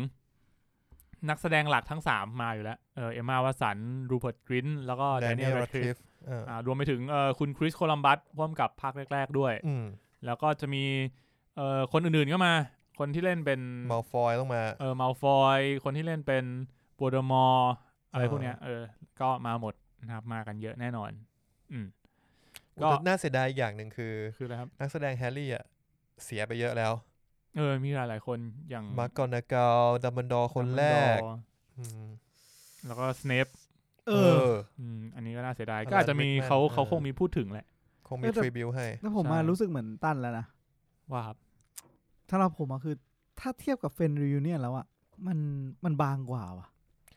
เพราะว่าเฟนอ่ะเราอินกับทุกตัวละครเป็นไปได้แต่ว่าแฮร์รี่อ่ะมันมีแค่3คนที่เราอินก็จริงๆตัวอื่นก็ชอบนะจริงๆมันไม่รู้ว่าเป็นเพราะว่าอันนี้มันเป็นซีรีส์ทุกเย็นแล้วมึงต้องใช้เวลาอยู่กับเขานานมากหรือเปล่าเฟรนถ้านับเวลาที่ดูแอร์ไทม์เฟรนมันเยอะกว่าอยู่แล้วสมมติเฟรนตอนละชั่วโมงเนี่ยคือยังไงก็ยาวกว่าแฮร์รี่ใช่เรารู้จักกับตัวละครพวกนี้เยอะกว่าเรารู้จักขนาดที่แบบคือเรารู้จักนิสัยอุปนิสัยของคาแรคเตอร์นั้นๆของเขาที่เป็นอยู่ในเฟรนด้วยซ้ำอะแค่จังหวะที่เขาแบบกลับมานั่งคุยกันเงี้ยเราก็รู้สึกว่าแบบเฮ้ยแม่งแบบแฮปปี้ว่ะไม่หรอกก็ว่ามีอะไรอย่างงี้ก็ดีมันดีใช่คือสำหรับแค่ถ้าเทียบปุ๊บตรงๆอ่ะเฮดทูเฮดผมว่ามันบางกว่ารอดูแล้วกันผมว่าคือยังไงแฟนๆแฮร์รี่ทั่วโลกอ่ะรับรองแน่นอนเยอะอยู่แล้วผมว่าในกลุ่มเรามีคนดูเยอะชัวร์ใช่ก็ซึ่งจริงๆนอกจากรายการนี้นะครับมันจะมีอีกรายการหนึ่งที่มาเป็นแนวเกมโชว์แข่งขันประลองความรู้กันในโลกแฮร์รี่โลกเวทมนต์แข่งกันเองภายในพวกนี้นะไม่ใช่เป็นเหมือนกับว่าเป็นคนอื่นอะที่มาแข่งกันอะแต่ไม่ใช่นักแสดงแข่งแฟนพันธุ์แท้แฮร์รี่พอตเตอร์ฟีลคล้ายๆแบบนั้นครับ ก็อันนี้จะเรียกว่า Tournament of House ก็จะมาเป็นแบบธีมบ้าน4หลังของแฮร์รี่อย่างที่เรารู้กันก็ อะไรวะกิฟฟินดอร์ฮัฟเฟิลพัฟเรเวนคอร์สลิธรินก็จะมี4 รอบ 4 ตอนอะไรเงี้ยอันนี้จะมาใน HBO Go เหมือนกันนะครับก็จะมาวันที่29พฤศจิกายนแล้วก็น่าจะเป็น weekly ยาวไปจนปลายเดือนธันวาเรียกว่าดูเกมโชว์นี้จบก็เดี๋ยวปีใหม่ก็ได้ดู Return to Hogwarts สำหรับแฟนๆแฮร์รี่ก็จะได้มีอะไรกลับมาดูให้หายคิดถึงกันบ้างนะครับแล้วก็ช่วงนี้รู้สึกว่าแฮร์รี่ก็กลับมาอยู่ใน HBO Go สามารถดูได้ครบทุกภาคแล้วครบเลยจริงๆถ้าคิดถึงก็ไปเตรียมตัวดูก่อน 7-8 ภาคครับผมข่าวทั้งหมดมีแค่นี้นะครับผมเดี๋ยวไปเจอกันที่ Red Notice คือคุณซิมูหลิวครับเขาไปออก Saturday Night Live นะครับซิมูหลิวคือชางชี่ครับผมซึ่งคือเขาบอกว่าก่อนหน้าที่เขาจะมาเป็นชางชีเนี่ยชีวิตเขายากลำบากมากเขาต้องไปแต่งตัวเป็นสไปเดอร์แมนเพื่อแบบไปงานวันเกิดของเด็กเล็กๆอะไรเงี้ยซึ่งนี่เขาบอกทำไมเขาต้องเป็นสไปเดอร์แมนรู้ป่ะเพราะว่าสไปเดอร์แมนเป็นฮีโร่ที่ต้องใส่หน้ากากมึงเล่าตอนที่แล้ว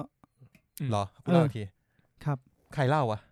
มึงเล่าในรายการเนี่ยตอนที่แล้วเพชรเล่าว่าเคยเล่าไปแล้วมึงเล่าเหรอก็มาต่อเรื่องไอ้สไปเดอร์แมนที่เขาไปเป็นนี่แหละเสร็จแล้วใน Saturday Night Live เขาบอกว่าผมไม่รู้ว่ามีใครเคยถูกเด็ก7 ขวบเตะหน้าแข้งคุณไหมแล้วเขาก็ตะโกนด่าคุณนะว่าแกไม่ใช่สไปเดอร์แมนมันทำคุณหมดกำลังใจเลยแหละแล้วผมอยากบอกเขาว่าเขาถูกผมไม่ใช่สไปเดอร์แมนเพราะว่า I am Shang-Chi bitch จริงมั้ยเนี่ยดีว่ะมีสตอรี่ดินี่ต้องดูภาพประกอบไปด้วยนะฮะจะได้ฟีลมากผมเห็นเขาทวีตประโยคนี้ด้วย I'm Shang-Chi bitch มืออย่างนี้ด้วยนะแบบที่นี่บราซิลที่นี่บราซิลเอ้ามาจบละ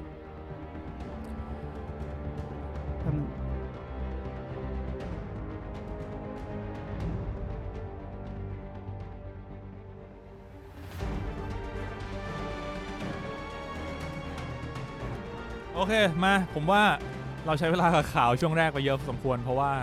ผมคิดว่า Red Notice เนี่ยไม่มีอะไรพูดไม่น่าจะพูดกันเกินครึ่งชั่วโมงโอ้ยอีกแล้วมึงพูดอย่างนี้ตลอดเกินมาดูกันชั่วโมงอยู่แล้วงั้นเรามานอนสปอยเลอร์กันก่อนแบบเบาๆนะครับครับความรู้สึกของแต่ละคนเลยดีกว่าว่าชอบไม่ชอบหนังเรื่องนี้อะไรดีไม่ดียังไงคุณตั้นก่อนเลยไหมผมโอเคกับเรื่องนี้มากเลยนะคือไม่ได้หวังอะไรอยู่แล้วที่คำนี้มันแปลกๆว่ะก็เรียกว่าไปดูแบบว่าเรารู้ว่าเราดูเรื่องนี้เพราะอะไรอ่ะเข้าใจป่ะคือเราดูเพื่อต้องการแบบเอนเตอร์เทนเมนต์ผ่อนคลายดูสนุกอย่างเดียวซึ่งมันก็สนุกอ่ะมึงเถียงกูดิว่าไม่หนุกผมมันสนุกแต่คนที่ดูด้วยไม่ค่อยสนุกโอเคก็มันก็สนุกดีแล้วก็มันจะมีเรื่องที่ไม่ make sense อยู่เยอะมากก็จริงๆก็ไม่ได้แย่ขนาดนั้นแต่ก็ไม่เป็นไรแล้วก็แต่ก็จะมีอะไรที่แบบไอ้เหี้ยมึงทำแบบนี้ได้เหรอวะอยู่หลายครั้งแต่ก็แบบช่างแม่งมันเถอะก็ไม่ได้สนใจอะไรมากบางเรื่องก็แบบก็คือต้องปล่อยผ่านไป ซึ่งเราก็ไม่ได้อะไรกับสิ่งกับการจะปล่อยผ่านมันจะมีหนังบางเรื่องที่แบบทรงมึงแบบมันไม่สามารถปล่อยผ่านเรื่องพวกนี้ได้จริงๆเหมือนถ้าหนังมันทรงมาแบบจริงจังแล้วมึงปล่อยผ่านสักเรื่องนึงไปเราจะรู้สึกแปลกๆใช่แต่เรื่องนี้ก็คือแบบก็เรื่องของมึงเหอะ ปล่อยไปเรื่อยๆไปเรื่อยๆกูอยากรู้เหมือนกันว่ามึงจะทำยังไงจะทำสำเร็จไหมแล้วมันก็คือเราต้องการเห็นการเรื่องนี้มันเกี่ยวกับการนักปล้นเนอะเป็นตัวละครหลักเป็นการเป็นนักเขาเรียกว่าอะไรนะขโมยหัวขโมยหัวขโมยงานศิลปะอะไรพวกนี้เราก็อยากเห็นวิธีการขโมยวิธีการที่มันใช้อะไรอย่างเงี้ยซึ่งก็โอเคซึ่งมันก็บางอย่างมันก็เวอร์บางอย่างมันก็ง่ายบางอย่างมันก็ไม่ make sense ไม่สมเหตุสมผลก็ไม่เป็นไรก็อยากแค่เสน่ห์ของเรื่องมันไม่ใช่สิ่งนั้นอยู่แล้วเรื่องนี้ต้องบอกว่าคนที่แบกสัตว์คือไรอันเรโนยิ่งกว่าเดอะล็อกผมว่าเดอะล็อกอ่ะบทมันธรรมดามากเดอะล็อกบทน่าเบื่อมากบทเรื่องนี้เดอะล็อกไม่ค่อยมีอะไรไม่มีอะไรเลยจริงๆแล้วเรโนผมว่าบางจุดเขาก็มากไปหน่อยใช่ ใช่ก็มากไปหน่อยซึ่งก็ถามว่ามันสนุกเพราะอะไรกูถามจริงถ้าคนที่เล่นไม่ใช่ไรอันเรโนแล้วไม่ได้เล่นด้วยอะไรแบบนี้ด้วยคาแรคเตอร์นี้เรื่องนี้ไม่สนุกเลยอันนี้ไม่สนุกเลยแล้วกูอาจจะดูปิดก่อน15 นาทีก็ได้กู พูดอย่างนี้แล้วกันแต่ช่วงเปิดมาซีเควนต์แรกสนุกซีเควนต์แหกคุกสนุกซีเควนต์ตอนหลังๆก็สนุกดีก็เลยคิดว่ามันไม่ได้มีจุดที่แย่เกินจะรับได้ขนาดนั้นถ้าให้ผมให้คะแนนแบบมะเขือเน่าหรือมะเขือสดผมก็คงให้มะเขือสดแต่เป็นแบบ7 เต็ม 10อะไรเงี้ย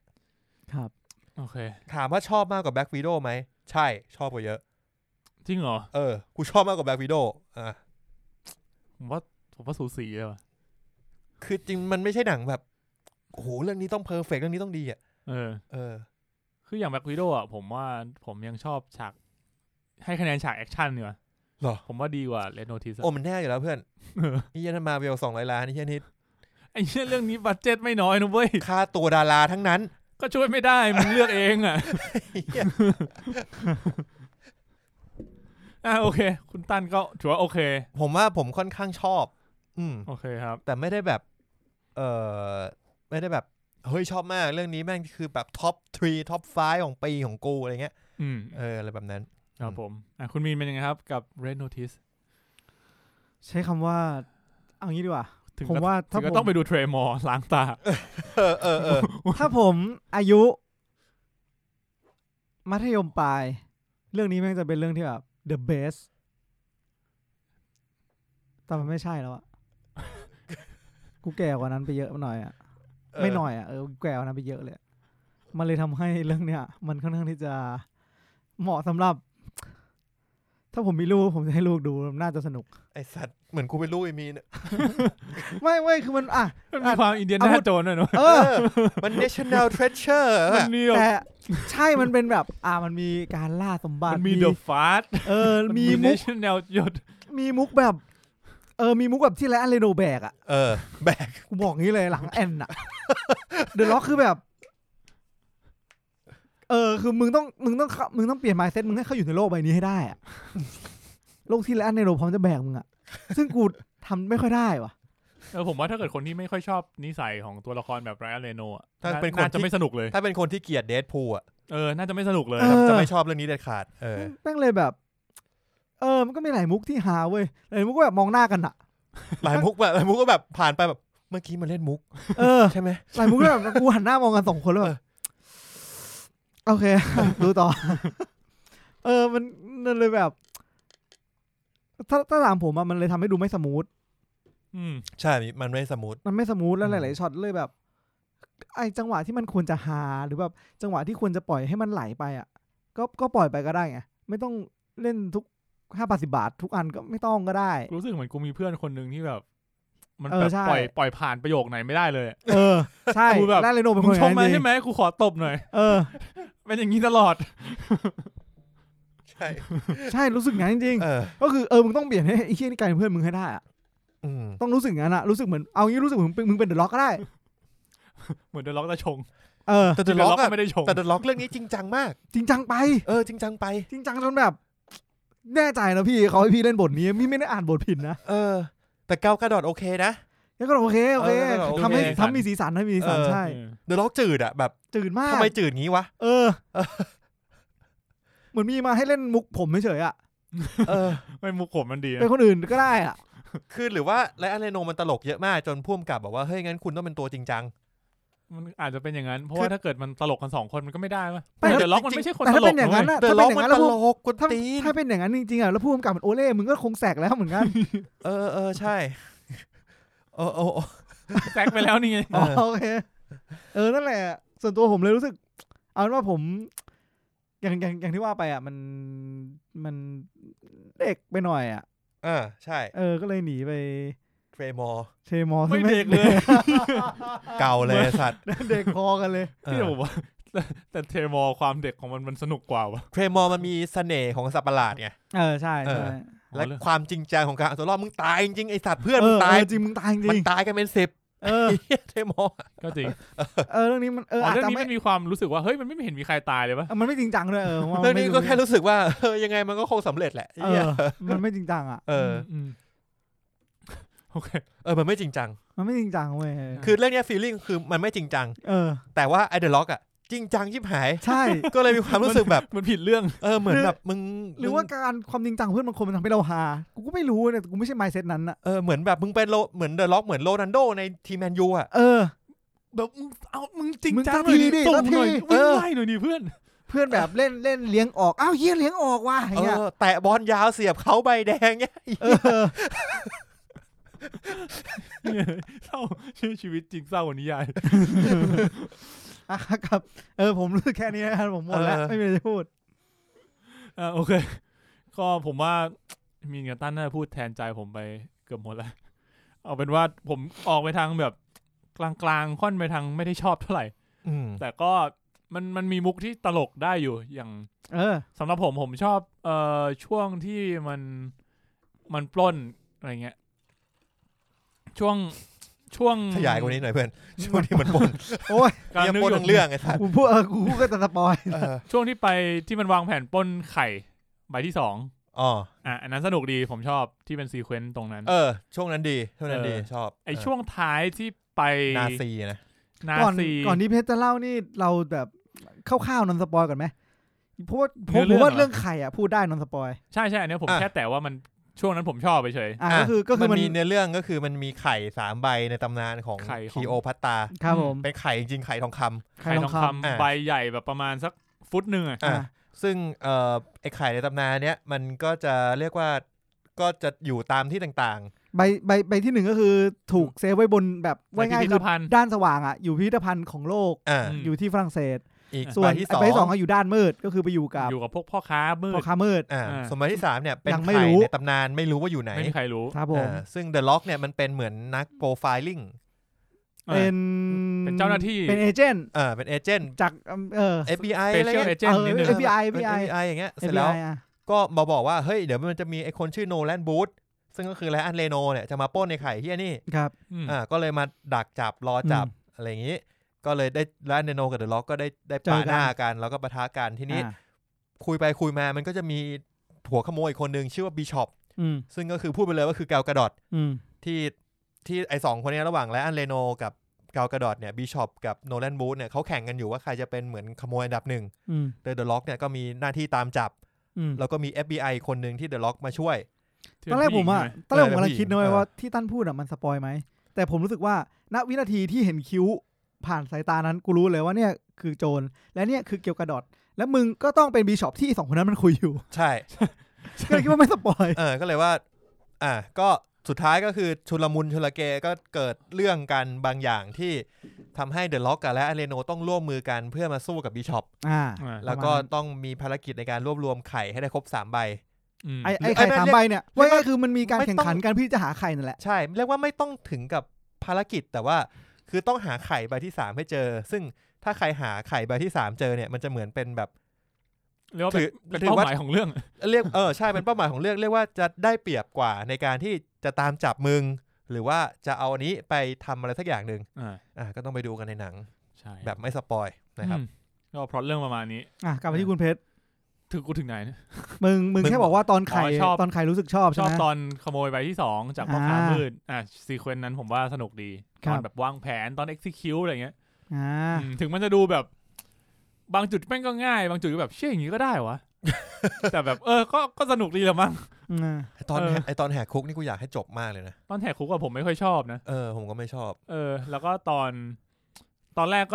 กน่าจะสนุกที่ฉากแอคชั่นตอนแรกผมชอบไอช่วงแรกที่พิพิธภัณฑ์อันนั้นก็ดีส่วน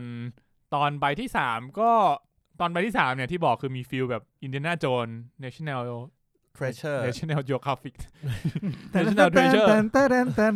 มีความประมาณนั้นนิดนึงตอน3ผมก็ช่วง3ผมก็โอเคนะก็โอเคใช้ได้ไม่เลวแต่ว่าหลักๆผมชอบช่วงที่2สุดรวมๆก็โอเคนะไม่ถึงกับไม่ชอบขนาดนั้นแต่ว่าไม่ใช่หนังดีอ่ะเรียกว่าเป็นหนังที่ดูเพลินแล้วผมว่าบทสนุกขำๆบทมันร้อยเรียงกันไม่สวยเท่าไหร่เหตุผลในการกระทำจาก A ไป B ไป C อ่ะมันไม่ได้สมูทอย่างที่มีนบอกครับไม่ค่อยมีเหตุผลอะไรด้วยเหตุผลน้ำหนักในการแรงจูงใจของตัวละครก็ไม่ได้มีอะไรขนาดนั้นอ่ะระหว่างที่ดูอ่ะกูยังงงอยู่เลยนะว่าแบบมันทำไปทำไมนะ มึงทำอะไรอยู่นะมึงทำไปทำไมวะแล้วทำไมมึงต้องไปตรงนั้นวะทำไมมึงต้องร่วมมือกันวะมึงร่วมมือกันทำไมนะเหมือนแบบเหมือนจะเข้าใจแหละแต่แบบใช่ป่าววะอะไรอย่างเงี้ยคือ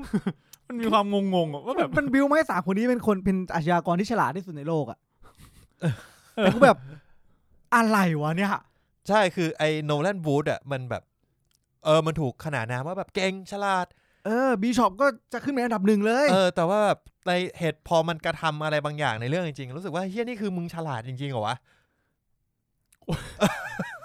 แต่จริงๆมันก็เป็นคนที่เหมือนทำที่อะไรก็สำเร็จนะใครบิชอปไม่ใช่บิชอปก็ด้วยโนแลนก็ด้วยอย่างด้วยฉากที่มันขโมยใบที่2นี่จริงๆถ้าถามว่ามันสำเร็จไหมมันก็สำเร็จนะสำเร็จทำแบบทุกอย่าง execute ได้แบบสมูทสำเร็จถ้าดูตามเนี้ยก็แบบเฮ้ยมึงก็เป็นหัวขโมยที่เก่งนี่หว่าใช่ไหมแค่โดนขัดนั่นแหละรวมๆแล้วผมว่าของผมน่าอยู่กลางๆเอางี้ผมว่าเรื่องนี้เหมาะกับอะไรเหมาะกับคนที่นั่งเหมาะคนที่แบบรีดผ้าทำกับข้าวเห็นด้วยเพราะตอนที่ผมดู ผมก็แบบออกกำลังกายยกเวทไปด้วยเหมือนเปิดแล้วมึงทำงานบ้านไปเปิดเล่นเอาวีไปดูไปเล่นไปอะไรเงี้ยได้ไม่ต้องคิดมากมีตอนที่แบบมันเฮ้ยอะไรวะก็กอไปดูนิดนึงเนื้อเรื่องไม่ได้ซับซ้อนตรงไปตรงมาตัวละครสนุกมีเดอะล็อกถึงเราบอกว่ามันรู้สึกจริงจังไปเอาเพลสนิดนึงแต่ว่าก็โอเคก็คือเป็นตัวละครที่โอเคอย่างนั้นมันก็ยังมีจุดประสงค์มีฟังก์ชันที่ทำไมต้องเป็นเดอะล็อกก็โอเครู้ป่ะทำไมต้องเป็นเดอะล็อกกันละเรโนทำไมครับผู้กำกับบอกว่าเขาไปดูฮอปแอนด์ชอแล้วไงแล้วมึงชอบเดอะล็อกกับแล้วเรโนโผล่มาฉากนึงแล้วเขารู้สึกว่าเฮ้ยมึงมันใช่อย่างนั้นเลยเหรอเขาบอกว่าโหยเฮี้ยแม่งได้มากแค่คุยกันในร้านกาแฟแป๊บเดียวแม่งได้มากก็ต้องทำหนังที่มีเดอะล็อกกับไลออนเรโนเล่นด้วยกันให้ได้กูว่าโอเคกูเข้าใจแล้วกูเข้าใจเลยกูเข้าใจแหละแต่ว่ามันไม่ใช่อ่ะแต่พวกมึงเคยดูฮอปแอนด์ชอใช่ไหมกูดูกูไม่ฮอปแอนด์ชอแต่กูเข้าใจที่พวกมึงเคยเล่ามาฮอปแอนด์ชอมันประมาณเรื่องนี้แหละพูดตรงถ้ามึงดูฮอปแอนด์ชอนะกูว่าเดอะล็อกคนเดียวก็พอไม่ต้องมีเจสันสเตทแฮมด้วยนี่เดอะล็อกอย่างกับกัปตันอเมริกาไอ้สัตว์ในเรื่องนั่นแหละไอ้เหี้ยกัปตันยังชิดซ้ายกูบอกเลยเรื่องนี้มันก็ดุอยู่นะก็ดุแหละอย่างตอนในกระทิงกูว่าก็สนุกดีชนไม่เป็นเหี้ยอะไรเลยใส่กระทิงชนเต็มๆไม่ดูคุณพลอยหันมาถามว่าปกติเดอะล็อกนี่โดนกระทิงขวิดไม่เป็นไรเหรอใช่มึงก็ตอบไปดิไม่รู้อ่ะก็ใช่แหละแต่แบบมันก็ตลกอ่ะนะไอ้เหี้ยมันปัดมิดซ้ายด้วยมือเปล่ามาแล้วในเดอะฟ้าน่ะไอ้สัตว์คาดหวังอะไรวะแล้วก็กระทิงชนนี่เป็นเหี้ยล่ะมันไปสุดทางแล้วได้อ่ะนี่แหละกล้ามเนื้อของมนุษย์เหี้ยนึกว่ากำแพงไม่เจ็บไม่ปวดไม่เป็นเหี้ยอะไรเลยฟิลเหมือนโดนต่อยนิดนึงอ่ะมันมีกระเด็นเดี๋ยวกูเข้าใจมันต้องเจ็บกระทิงเพื่อนกระทิง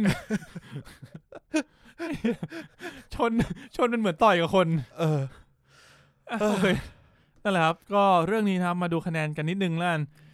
ก็ Rotten Tomato นะครับฝั่งคริติกเนี่ยก็เน่าพอสมควรอยู่ที่ 35% นะครับแต่ว่า Audience เนี่ยไม่ธรรมดานะครับถึงขั้น 92% เป็นไงไรสัตว์ผมว่าถ้าแบบไอ้ยังมีหน้านิ่งเลยคิดติกอะไรไร้สาระถ้าคนดูชอบกูก็ได้กำไรพอแล้วเนี่ย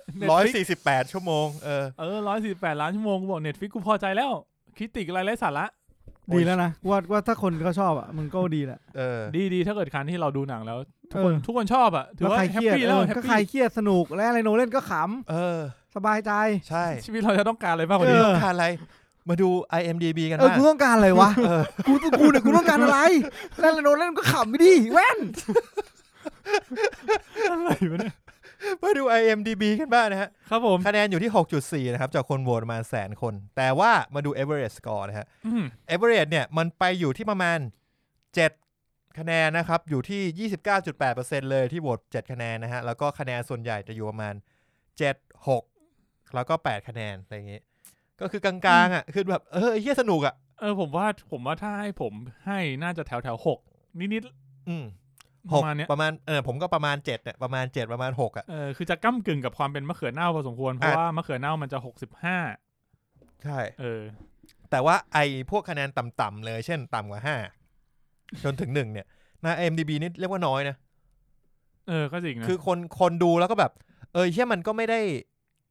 ไม่สนุกอ่ะ IMDb ก็คือถ้ามึงไม่สนุกเลยอ่ะก็จะได้คะแนนต่ำแต่ถ้าแบบเหี้ยสนุกดีมันก็จะประมาณแบบ7-6อะไรเงี้ยนะฮะถ้าอย่าง Rotten Tomato ถ้าเกิดกดไปที่ Top Critic เนี่ยเหลือ 26% หนักไอ้สัตว์หนักแต่ถ้ามันมีนี่ด้วยฝั่ง Audience มันจะมี2อันคือ Verify Audience อันเนี้ยประมาณ100กว่าโหวตอยู่ที่92แต่ถ้าเกิดกดไปที่ All Audience เนี่ยอยู่ที่ 74% งี้แปลว่าประมาณ 2,500 คนขึ้นมาโหวตอารมณ์แบบคนที่คิดเหมือนเราอะไรเงี้ยก็เยอะเหมือนกัน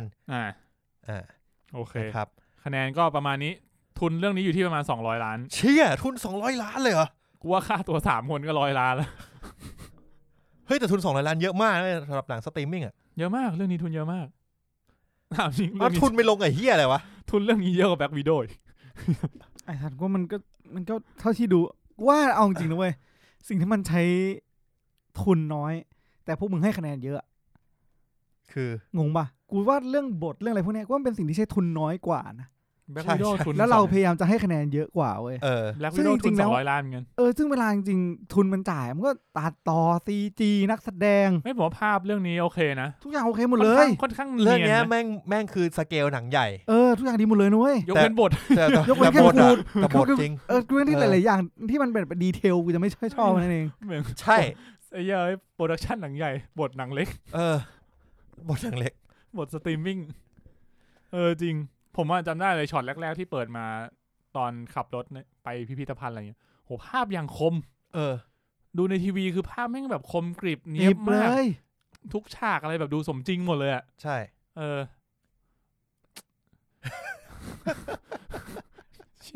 เสียดายตังค์ว่ะเสียดายตังค์อะไรวะไม่ใช่เสียดายตังค์กูนะเสียดาย200ล้านทำไมเขาก็ตามมาคนก็ชอบเยอะแยะ Transformer ไงไม่ทำให้มึงดู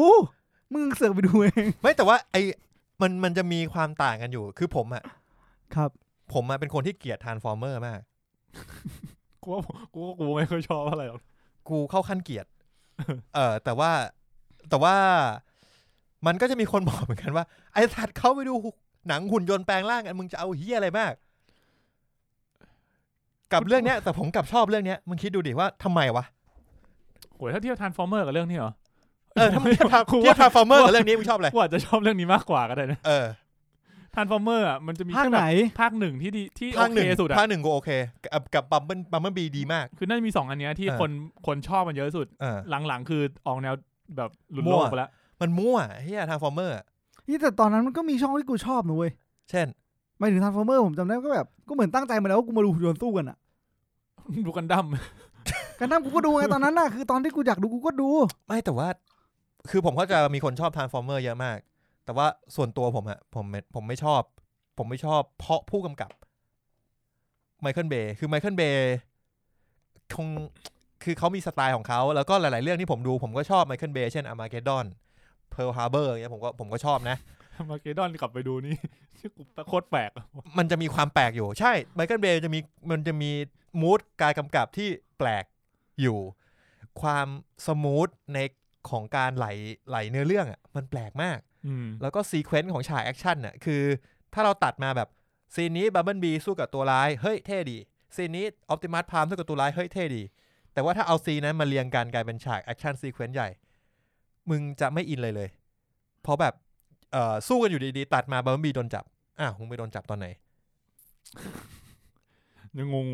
จะงงแล้วก็จะมีความแปลงของบทพูดอะไรเงี้ยซึ่งมันก็เลยทำให้เราดู Transformer แล้วรู้สึกว่าแบบเชี่ยแม่งแปลงไปหมดเลยอ่ะมันก็เลยเป็นที่มาของการที่เราไม่ชอบ Transformer แต่ว่าเรื่องเนี้ยไม่ใช่ปัญหาโดนจับมันผิดตรงไหนอ่ะคืออยู่ๆคือฉากแรกฉากต่อกันเลยนะครับบัมเบิลบีสู้กับอะไรสักอย่างนึงอยู่อย่างเท่เลยแล้วก็ตัดไปออปติมัสพรามสู้เป็นคนละซีเควนซ์กันตัดมาที่แซมหนีสักพักนึงตัดมาอีกฉากนึงบัมเบิลบีโดนจับอยู่อย่างงี้แต่ก่อนหน้านี้เราแบบเพิ่งเห็นว่าบัมเบิลบีสู้แบบชนะไอ้เหี้ยนี่เลยเวลามึงเล่นดอทมึงยังฟาร์มอยู่เพื่อนตายเลยก็มันก็มีฉากมันมีฉากฟาร์มอยู่บ้านแตกแล้วมึงคิดดูว่านั้นมึงทำอะไรผิดแล้วมึงไอ้เหี้ย มึงฟาร์มจนบ้านแตกแต่มันมีจริงๆมันก็มีเห็นไหมมันก็มีแต่ว่ามันก็ไม่แปลกที่มึงบับเบิ้ลบีจะโดนจับตอนที่กูกำลังสู้อยู่ก็ไม่แปลกไงแต่ว่ามันควรจะเห็นว่าทำไมบับเบิ้ลบีถึงโดนจับกูยังไม่รู้เลยว่าบ้านแตกมึงไม่ได้หรอกมึงไม่ดูแบบมึงไม่ดูอะไรเลยนึกถึงฟีลแบบตีคีปอยู่หันไปขึ้นดีฟีดแบบเชี่ยอะไรวะอะไรวะแค่ตีไอ้คลิปตัวนี้มันเป็นระเบิดเหรอวะถ้าเป็นกูแม่งตายปุ๊บแพ้เลยถ้าเป็น ROV กูยังพอเข้าใจได้ว่าแบบมันมีบางทีแบบกดยอมแพ้บางทีกูเล่นอยู่เฮ้ยแพ้ได้ไงวะอ๋อมึงกดยอมแพ้ไม่มีแบบแพ้เฮ้ยได้ไงอ๋อบ้านแตกอันนั้นมึงเหี้ยกูไม่ใช่คนเล่นโมบ้ากูยังรู้เลยว่ามึงเหี้ยมากด้วยมึงเล่น ROV เนี่ยถือว่ามึงเล่นโมบ้าแล้วนั่นแหละเอาเป็นว่าทุกคนมีรสนิยมรสชาติที่ชอบและไม่ชอบต่างกันไปนะฮะสำหรับผมเรื่องนี้ผมค่อนข้างไปทางที่เพราะและอาเรโนบางคนอาจจะไม่ชอบเช่นคุณพลอยดูกับเพชรบอกไม่ชอบไอ้ที่อะไรอาเรโนสำหรับผมถือว่ามุกที่ไรอาเรโนเล่นก็มีโดนบ้างวืดบ้างแต่ก็รวมๆแล้วถือว่าโดนมากกว่าวืดแลนก็เป็นตั้งแต่เดดพูลแล้วมันก็อย่างเงี้ยแหละที่ทุกประโยคคือมุกตลกมันเล่นเหมือนไรอาเรโนก็เนี่ยเอาไรอาเรโนมาเล่นใช่ไงถ้ามึงอยากได้แบบนี้มึงก็เอาไรอาเรโนมาเล่นก็ถูกแล้วเพราะงั้นถ้าเกิดว่าคนที่ไม่ชินกับสไตล์เดดพูลสไตล์ของไรอาเรโนอะไรเงี้ยก็คงไม่ค่อยถูกใจเท่าไหร่แหละคิดว่านะแต่ผมชอบตัวละครแกลกาดอทก็ดูโอเคนะแต่ว่ามันก็จะมิติหน่อยมันจะมีจุดที่ไม่ชอบของตัวละครนี้เหมือนกันแต่ว่าโดยรวมแล้วผมว่าเขาเล่นได้น่าดูเล่นแล้วสนุกเป็นตัวละครที่ดูสนุกเวลามีแกลกาดอทมาอยู่ในฉากก็รู้สึกว่ามันสนุกขึ้นนะถ้ามีภาคต่อกูว่ามีอยู่แล้วจริงผมรู้ว่าต้องมีภาคต่อทั้งแบบกลางเรื่องขนาดนั้นเลยเหรอวะจริงมันคือมันไม่มีเหตุผลอะไรให้แบบคือดูยังไงก็เป็นพีขั้วมึงอยากให้มีภาคต่อไหมก็ผมอยากดูภาคต่อมากกว่าเรื่องนี้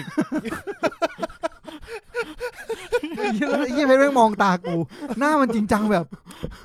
กูว่ามันไม่โกหกกูบอกเลยกูอยากได้ภาคต่อที่เป็นเนื้อเรื่องที่เราอยากรู้มากกว่าเรื่องเนี้ยจริงๆภาคต่อจะดีกันเนื้อเรื่องเนี้ยว่าภาคต่อน่าจะสนุกเรื่องเนี้ยว่ากูไม่ชอบเนื้อเรื่องในตอนเนี้ยแต่เนื้อเรื่องภาคต่อที่มันเล่าทิ้งไว้ตอนจบผมคิดว่าผมน่าจะอยากดูเพราะว่า The Rock ผมว่า The Rock เอาความจริงจังออกไปแล้วจริงเอาจริงเพราะว่าอาจจะเป็นเพราะว่าตำแหน่งที่เขาเป็นบทที่เขาได้รับบทแค่นี้แหละพูดไม่ได้ไงหมายถึงบทบาทที่เขาได้รับบทบาทที่เขาได้รับเนี่ยเขาก็ต้องทำตัวอย่างนี้ใช่บทในเรื่องนี้เขาต้องทำตัวแบบนี้แต่บทในเรื่องในภาคต่อไปมันจะเป็นธรรมชาติมากขึ้นมีทิศทางที่จะไม่ใช่แบบนี้ว่ามันน่าจะมากขึ้นน่าจะได้เล่นอะไรมากขึ้นได้โดดเด่นว่าเราไม่ต้องพูดสปอยหรอกมันไม่มีอะไรมึงพูดแล้วใกล้จะจบแล้วมึงกดจนแบบจริงไม่จำเป็นแล้วคือมึงไม่จำเป็นต้องมีถลอกจนผิวไม่มีมึงไม่มีผิวแล้วก็เอางี้ก็รีวิวไปอย่างนี้เลยสปอยไหมเข้าสปอยสั้นๆเข้าสปอยเลยสปอยเอาเป็นว่ารวมแล้วเนี่ยตั้นถือโอเคมีนชอบไหมไม่ค่อยเอาจริงคือโอเคว่าอยู่ใน Netflix โอเคใช่กูจะไม่จ่ายตังค์ดูหนังเรื่องนี้ถ้าไปดูในโรงคงรู้สึกผิดหวังคือมันไม่ได้แย่อย่างที่ตั้นบอกถ้าให้มะเขือเน่าไหมไม่เน่าเรื่องนี้ไม่เน่านะทุกอย่างเขาดีหมดอาจจะมีดีเทลบทที่ผมไม่ชอบแค่นั้นเองใช่ผมว่าเรื่องนี้ถ้าผมดูในโรงผมอาจจะไม่ชอบก็ได้เหมือนที่ผมดู Transformer ถ้าเอา Transformer มาลง Netflix กว่าจะโอเคก็ได้โหยแบบอลังการสัสๆโอ้โหสตรีมมิ่งเดี๋ยวนี้สตรีมมิ่งทำกันขนาดนี้แล้วเหรอวะสุดยอดเลยจำได้กูหลับตอนมันสู้กันTransformer แบบเหมือนแบบเฮ้ยสู้กันมิสไซล์กำลังวิ่งผ่านรูตึกนี้กำลังล้มรถกำลังพุ่งแล้วก็ผ่านง่ามดาบออปติมัสผ่านตอนกระโดดตีลังกา60 องศาหันมาดูเฮียเพชรแล้วแบบกูลืมตาลูกกระสุนยังไม่โดนเลยกูจำได้เป็นฉากที่มันสู้ประมาณ20 นาทีแล้วเหมือนกูลืมตาเชี่ยมันยังสู้กันอยู่อีกเหรอมันสู้ไม่เสร็จอีกเหรอนี่มันคลายแม็กเพชรมันมีไอคนที่มันเรียนสตาร์ดี้ฟิล์มมันไม่ได้เชิงรีวิวนะแต่มันบอกว่าอะไรที่มันมากเกินไปมันก็จะทำให้คนไม่เอาด้วยเช่น Man of Steel ดีทุกอย่างฉากสุดท้ายคือแบบโหซัดกันแบบเป็นครึ่งชั่วโมงมันกูเหนื่อยแล้วกูมันเกินไปเหมือนมึงกินบุฟเฟ่จนแบบ มึงกินไม่ไหวแล้วอ่ะแล้วเพื่อนตักซูชิเพื่อนบอกมึงช่วยกูหน่อยช่วยกูหน่อยแล้วก็แบบยัดปากมึงแดกเข้าไปแดกเข้าไปแดกเข้าไปแดกขี้กูแดกเข้าไปดิเฮียมึงมาแดกไม่ใช่เหรอเนี่ยคือทานฟอร์เมอร์แล้วกูจมแล้วมึงจะไปตักมันทำไมกูสั่งไม่ตักเพิ่มกูเห็นภาพไปตันกูเห็นภาพแล้วอารมณ์แบบกูกินพอแล้วอ่ะเฮ้ยแมนออฟสตีลกูเป็นเลยกูจำได้เลยฉากที่มันเหมือนแบบตอนจบอ่ะมันสู้เหมือนสู้กัน2ซีเควนซ์สู้ก่อนที่มันจะสู้กับซอสอ่ะมันสู้กับลูกกระจอกก่อนมั้ยสู้กันตอนสู้กับลูกกระจอกกูแบบโหเชี่ยอีพิกยิ่งใหญ่จบตรงนี้แหละเท่ไม่พอมึงไปเอาปลาดิบมาแดกเพิ่มเมนคอร์สมาแล้วเพื่อนเมนคอร์สมาแล้วเพื่อนคือไอ้ตั้นกำลังตักไอติมอยู่คือกูไอติมตอนนี้กูจบแล้วใช่คือกูเตรียมลุกไปหยิบของหวานแล้วแล้วเพื่อนเอาซุปมึงแดกเข้าไปไอสัตว์นี่โคคัสไงโคคัสที่ตั้นบอกซูชินี่กูเห็นภาพเลยนะเว้ยคือแบบมึงเห็นเนื้อปลาก็จริงแต่ข้าวมันก้อนเท่านี้แดกเข้าไปดิเฮียมึงอยากดูมันสู้กันไม่ใช่เหรออารมณ์มึงบอกว่าอะไรมึงบอกมึงอยากดูหุ่นยนต์สู้กันใช่ไหมเอาไว้พอใจยังเนี่ยมันจะมีร้านที่แบบซูชิปลาแซลมอนแบบบุฟเฟ่ปลาแซลมอนไม่อั้นทุกเมนูเป็นปลาแซลมอนหมดคนที่เราชอบกินปลาแซลมอนเราก็จะมาแดกร้านนี้พอแดกไปเราจะรู้สึกว่ากูชอบแซลมอนนะแต่แบบไม่ไหวแล้วไม่ไหวแล้วจริงแบบเยอะไปมันมีอะไรที่มันตัดกูได้สักนิดนึงไหมต้องเลือกกระเดือกแล้วซาบะดองกูขอแค่ชิ้นเดียวกูซาบะดองมึงสไลด์บางๆให้กูก็ได้ไปโทษกับร้านมีแต่แซลมอนเอาเกลือมาอันนี้แหละฮะคือทานฟอร์เมอร์กูเข้าใจแล้วหาทางออกไม่เจอจริงนะเว้ยบอกตรงอย่างไอ้ที่ตั้งพูดหาทางออกไม่เจอจริงนั่งอยู่บนร้านแซลมอนอ่ะแล้วกูเลี่ยนมากอ่ะมึงบอกให้เอาแซลมอนไปทอดมึงก็ไม่หายเลี่ยนเว้ยจริงใช่ค่อยมึงโรยเกลือแบบเอาเกลือโปะเลยสิ่งที่ช่วยมึงได้คือยำแซลมอนอันนั้นพอได้ถ้ามันมียำแซลมอนที่กูกินแต่ปลาดิบกินแต่น้ำยำซดน้ำยำเข้าไปดิโอ้ยกลับมาครับผมก็จบนอนสปอยแล้วผมว่าสุดทางแล้วมาเข้าสู่สปอยเลอร์ทอล์กเลยแล้วกันนะครับ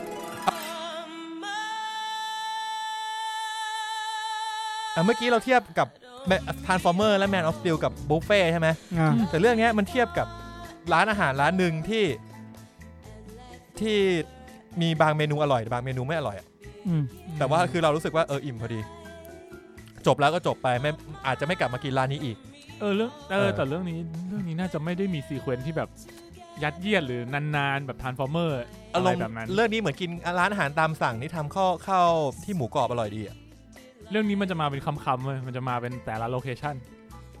เหมือนแบบไปที่โรมไปที่บาหลีไปที่นี่ไปที่นู่นอะไรเงี้ยก็จะเป็นแบบเหมือนซีเควนซ์นึงจบไปอีกซีเควนซ์นึงอีกสถานที่นึงจบแล้วก็หลายๆช็อตไอเมนคอร์สอ่ะมาเป็นคอร์สไปเมนคอร์ส1 2 3มาดีแต่ระหว่างทางก่อนที่เด็กเสิร์ฟจะเอาอาหารมาให้มึงมาเมนคอร์สให้มึงอ่ะมันทำตกระหว่างทางหรือไม่มันก็เอานิ้วจุ่มลงไปในอาหารมึงทำน้ำลายถุยพูดมากมันเยอะไปวะก็อาจจะไม่ได้แย่ขนาดนั้นแต่ว่าระหว่างทางที่1 ไป 2อ่ะไม่ดีไม่ผมว่าถ้าถามผมมันเหมือนแบบสมมติกูไม่ชอบกินผักชีเงี้ยแต่อาหารไม่อร่อยหมดเลยเว้ยแต่มึงโรยผักชีใส่ให้กูทุกจานเหมือนกูละเหมือนกะเพราที่ใส่ถั่วฝักยาวใช่แต่คือมึงเคยไปแดกกะเพราใส่ถั่วฝักยาวเฮ้ยเชี่ยแต่รสชาติมันปรุงดีนะอร่อยนะเว้ยแต่มันเสือกมีถั่วฝักยาวแล้วจานที่2มามึงสั่งอีกทีนึงเราไม่เอาถั่วฝักยาวแม่งมาเป็นข้าวโพดอ่อนเนี่ยอันนี้กูว่าอันนี้ควรตีแล้วอันนี้ควรตีนั่นแหละครับไอ้นี่สปอยเลอร์ทอล์กแล้วมึงจะมาเทียบกับอาหารอีกเนี่ยสปอยเลอร์ทอล์กพูดไปเลยตอนจบ The Rock ก็คือเป็นตัวเหี้ยแต่ว่ามันก็ขึ้นอยู่มึงสปอยตอนจบงี้เลยก็คือเมื่อกี้ที่พยายามจะพูดแล้วคือเมื่อกี้ที่พยายามจะห้ามกันอยู่ในสปอยเลอร์ทอล์กก็คือแค่บทบาทที่ The Rock เขาได้รับตอนแรกอ่ะคือเขาเป็นบทบาทที่เขาต้องเล่นเป็นตำรวจ FBI ที่จริงจังแต่จริงๆแล้วเขาเป็นบิชอปอ่ะสรุปแล้วไม่ใช่เป็นแค่คนเดียวแต่เป็นคู่กันระหว่างเกลกาดอทและ The Rock ก็คือเป็นผัวเมียกันซึ่งก็คือมาคือรู้ว่าไลอ้อนเรโนอ่ะมันรู้ว่าไอ้ไข่ใบที่3อยู่ตรงไหนก็เลยมาหลอกใช้ไอ้ไลอ้อนเรโนเนี่ยให้พามาหาไข่ใบที่3เกลกาดอทก็เป็นแบบเล่นบทร้ายThe Rock ก็มาเหมือนว่าแบบมาตีสนิทอะไรอย่างเงี้ยมาพี่พี่วากนี่ก็โอเคนะไอตอนที่มันเฉลยมันมีความแบบแปลกเบาเวียดคือจังหวะมันแปลกคือเราอ่ะเดาเราไม่ได้เดาเรื่องนี้เลย คือผมไม่ได้เดาไม่คิดว่ามันจะเกิดเรื่องนี้ขึ้นใช่แล้วเราคือเอาพูดตรงนะกูกำลังจะเริ่มอินกับความแบบที่มันเริ่มเป็นแบบเพื่อนกันสนิทแล้วซึ่งฉากซึ่งตรงเนี้ยทำดีใช้ได้อยู่พอมันกำลังเริ่มจะอินกันเหมือนมันปลดโอเล่แล้วอะพอมันเริ่มอินกันก็คือไอ้ตอนสุดท้ายนั่นแหละที่มันโดดลงไปในน้ำแล้วก็แบบมาเฉลยปลดแล้วออฟฟิเชียลเห็นว่าบอกแล้ววันนี้เหมาะกับการใส่เสื้อแมนเชสเตอร์ยูไนเต็ดต้องไปแดกร้านนี่คนเยอะๆแล้วก็ชัยชนะของเราเหมือนได้แชมป์คุยอะไรอยู่แล้วมันเอาดาเรนเฟเชอร์มาคุมไอ้สัตว์จริงเหรอก็มันไม่มีใครอ่ะมันไม่มีใครมึงจะเอาใครมินไม่เอาจริงคือผมอ่ะแม่งในวงการฟุตบอลพูดยากเว้ยเฟเชอร์กับคาริกคือเวลาในวงการว่ากลับมาสปอยให้มันจบก่อนนะครับนั่นแหละที่บอกว่ามาเฉลยตอนท้ายก็คือตอนที่เฉลยว่าไลท์ไลโนได้ไข่ไปสุดท้ายมาแล้วก็โดดลงไปในน้ำมาช่วยเดอะล็อกเสร็จแล้วแบบกำลังอินเลยตอนนี้กำลังอินเลยแบบเฮ้ยมันแบบมีความเป็นเพื่อนกันว่ะอะไรอย่างเงี้ยแล้วก็เฉลยเลยตรงนั้นมันตรงเนี้ยพอแบบตอนแรกก็รู้สึกว่าเนี่ยตรงนี้คุณก็รู้สึกเหมือนน่าจะมีภาคต่อป่ะรู้สึกถ้าแบบเป็นเพื่อนกันอ่ะเหมือนเขาบิ้วมาเพื่อให้2คนเนี้ยมาเล่นด้วยกันในหนังเรื่องใหม่ที่เขาอยากสร้างแล้วพอยิ่งพอไปเกี่ยวกับดอทปุ๊บมันแบบมันสร้างอย่างหนึ่งว่ากูยังไม่จบอ่ะกูอยากดูมากเลยคือตอนเนี้ยเดี๋ยวมึงอยากดูอะไรอยากดูโอเล่ทุยอยากดูภาค3ภาค2ที่3คนเนี้ยอยู่ทีมเดียวกันจริงๆอ่ะแล้วร่วมมือกันอ่ะใช่นี่ไงกูเลยอยากดูว่าไอ้ภาคต่อที่ทั้ง3คนแบบมาเล่นเป็นทีมเดียวกันอ่ะกูว่ามันน่าจะสนุกกว่าภาคนี้สนุกกว่าแน่ๆคือแบบได้อยู่ด้วยกันได้มีเคมีไดอะล็อกพูดที่มันแบบเราเป็นทีมเดียวกันจริงๆแล้วอ่ะคือถึงแม้ว่าอาจจะมีการหักเหลี่ยมแบบพยายามหักหลังกันนิดหน่อยอะไรเงี้ยแต่ว่ามันจะมีความแบบเคมีของการช่วยกันปล้นมากกว่านี้แล้วก็จะได้เห็นเดอะล็อกแบบที่คาแรคเตอร์ตัวเนี้ยชื่อเฮียจำไม่ได้นะเรียกเดอะล็อกมาทั้งเอเจนต์เฮียอะไรวะฮาร์ดลี่ใช่ป่ะฮาร์ดลี่ใช่อยากเห็นจริงๆว่าเฮ้ยมันจะเป็นยังไงวะตัวละครจริงๆแบบที่มึงไม่ต้องเฟกเป็นคนดีอ่ะว่ามันเป็นยังไงซึ่งมึงก็จะเข้าสู่อย่างที่ตั้นบอกว่าก็เดอะล็อกก็เป็นบทนั้นไปเลยและไลโนก็เป็นบทนี้ไปเลยและไลโนมันเล่นอย่างอื่นไม่ได้แล้วมึงเอามันให้แบบเอาให้สุดไปเลยมันกลายว่าแล้วโดยที่มีเกลกระดอดรอบนี้ก็มาแบบสุดเหมือนกันนะก็ที่ดูขำอะไรเอาสุดเหมือนกันนะเล่นแบบเล่นบทก็สนุกดีอ่ะฮาร์ลีควินอะเนี่ย มันก็เลยกลายว่าเฮ้ยเรื่องนี้ไม่ได้ดีแต่ว่าเฮ้ยภาคต่อมาเหอะจริงภาคต่อเหอะRed Notice 2เพราะว่าคำว่า Red Notice มันคือคำที่หมายถึงว่าเป็นเหมือนติดเหมือนโดนประกาศจับทั้งโลกอ่ะประกาศจับระดับโลกหมายแดงซึ่งตรงนี้ก็คือโดนหมายแดงทั้ง3คนแล้วครับก็เลยกลายเป็นว่ามันน่าสนุกอยู่นะเขาก็เปิดตัวแล้วว่าไม่ใช่บิชอปที่อยู่หลังม่านสีดำที่ไม่รู้มีใครรู้จักตัวก็ไม่มีอันนี้รู้จักกันหมดเป็น3คนหมดแล้วกลายว่าทุกคนรู้จักหมดแล้วเหลือให้สปอยหมดแล้วเนี่ยเราพูดคือจบแล้วเนี่ยงั้นพูดถึงฉากที่ผมชอบแล้วก็คือฉากที่ปล้นบ้านพ่อค้ามืดผมชอบการใช้ดีเฟกต์โอ้ยเชี่ยกูแบบเชี่ยได้จริงเหรอวะไม่มีทางมันไม่ได้หรอกแต่กูแบบการเก็บลายนิ้วประยุกต์นะเก็บลายนิ้วมือการขโมยมือถือมึงแบบมึงเดินชนแล้วเอามือถือมาแล้วมึงดูเดอะล็อกตัวอย่างใหญ่ไอสัตว์ชนที่ไหลกูหักแล้วเนี่ยแล้วล้วงไปหยิบมือถือคือถ้ากูจำไม่ผิดอะระบบสแกนใบหน้ามันไม่ได้มุมเดียวเว้ยเอาจริงๆนะคือสแกนใบหน้าของ Xiaomi มันคือ Image Processing เอาจริงอย่าง MacBook อะที่ใช้ทัชอะไรนะเฟซมันเรียกว่าอะไรวะ Face ID เฟซ ID อะเอารูปมาเปิดอะก็ไม่ได้นะมันต้องเป็นหน้าคนจริงๆไม่คือกล้องของ Xiaomi อะมันเป็น Image Processing ใช่ไหมมันเป็นภาพกับภาพดังนั้นมันเป็นกล้องเดียวแต่เวลา Face ID อะมันไม่ใช่กล้องเดียวแต่มันเป็นกล้องที่อยู่ใกล้ๆกันดังนั้นมันจะมี Deep มันจะมี Depth อะมันการเช็คว่ามีความลึกของแบบจมูกตรงนี้กับตรงนี้มันคนละเลเยอร์กันอะคือถ้าเอารูปที่เป็นรูปนิ่งมาวางอ่ะมันจะเป็นคือรูปมันจะมีมิติเดียวมันจะไม่มีความลึกใช่มันไม่มีความลึกและนี่คือมันส่องผ่านกล้องเลยนี่ใช่ป่ะใช่ส่องยังไงมันก็ไม่ได้ iPad อ่ะเหมือนเปิด iPad อ่ะคือยังไงก็ไม่ได้คือต่อให้ระบบถ้าไม่งั้นมึงก็คือ Image Processing ธรรมดาที่ปิดไฟแล้วมึงสแกนใบหน้าไม่ได้และอีกอย่างที่ fascinate มากคือมันสามารถ generate deepfake real time ได้โหป่ะไม่มีทางเลยสัตว์ไม่มีทางว่าอันเนี้ยยังพอเข้าใจได้พอก้มแก้มแต่การที่มึงบอกว่าไอ้แค่ระบบ ตู้มึงหนามากแต่เอาดีเฟกต์มาหลอกได้มันแบบอันนี้โหดจริงส่วนในรหัสจากมือถือก็คือ two factor อะไรเหี้ยเดี๋ยวนี้เขาใช้ทั้งโลกปกติรู้สึกปกติมากแค่มึงทำหน้าตาให้มันดูล้ำๆไอ้แค่ลายนิ้วมืออย่างแล้วเดี๋ยวกูแปลกใจว่าทำไมลายนิ้วมือแล้วมันต้องแสดงรหัส two factor อ่ะคือมันเอาลายนิ้วมือไปเปิดล็อกมือถือลายนิ้วมือเปิดล็อกมือถือแค่นั้นแล้วก็เอามือถือเปิด two factor แล้วพอ two factor เสร็จก็ต้องสแกนหน้ากับพูดทำไมต้อง two factor วะมันจะได้ security เยอะๆไงมันจะได้รู้สึกว่าเฮ้ยยากจังเลยไม่มึงแค่กดแล้วให้มัน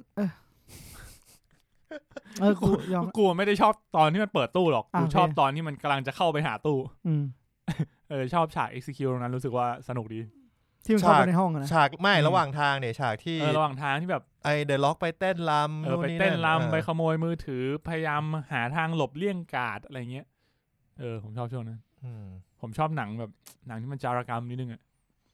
แต่ช็อตนี้ผมรู้สึกว้าวนะที่เข้าไปเต้นแล้วได้ของมาแบบมีการเข้าไปเต้นเกี่ยวกับดอทแล้วแบบอะไรกระทบแล้วกูแบบเย็ดแค่นี่มันคิดมานี่ว่าคือต้องบอกว่าคาแรคเตอร์เขาจริงจังไงเหมือนเขาคิดมาแล้วแบบเฮ้ยเนี่ยแล้วมันอธิบายใช่ป่ะอันนี้ดูแบบเฮ้ยเจ๋งว่ะไอเดียแล้วก็ทำให้ฉุกคิดว่าเฮ้ยครั้งแรกของตำรวจตำรวจไม่ได้มีสกิลนี้ตำรวจที่ไหนก็ทำได้ไม่ดิใช่แต่ว่าใครๆก็ทำได้เดินชนแล้วได้มือถือแต่ว่า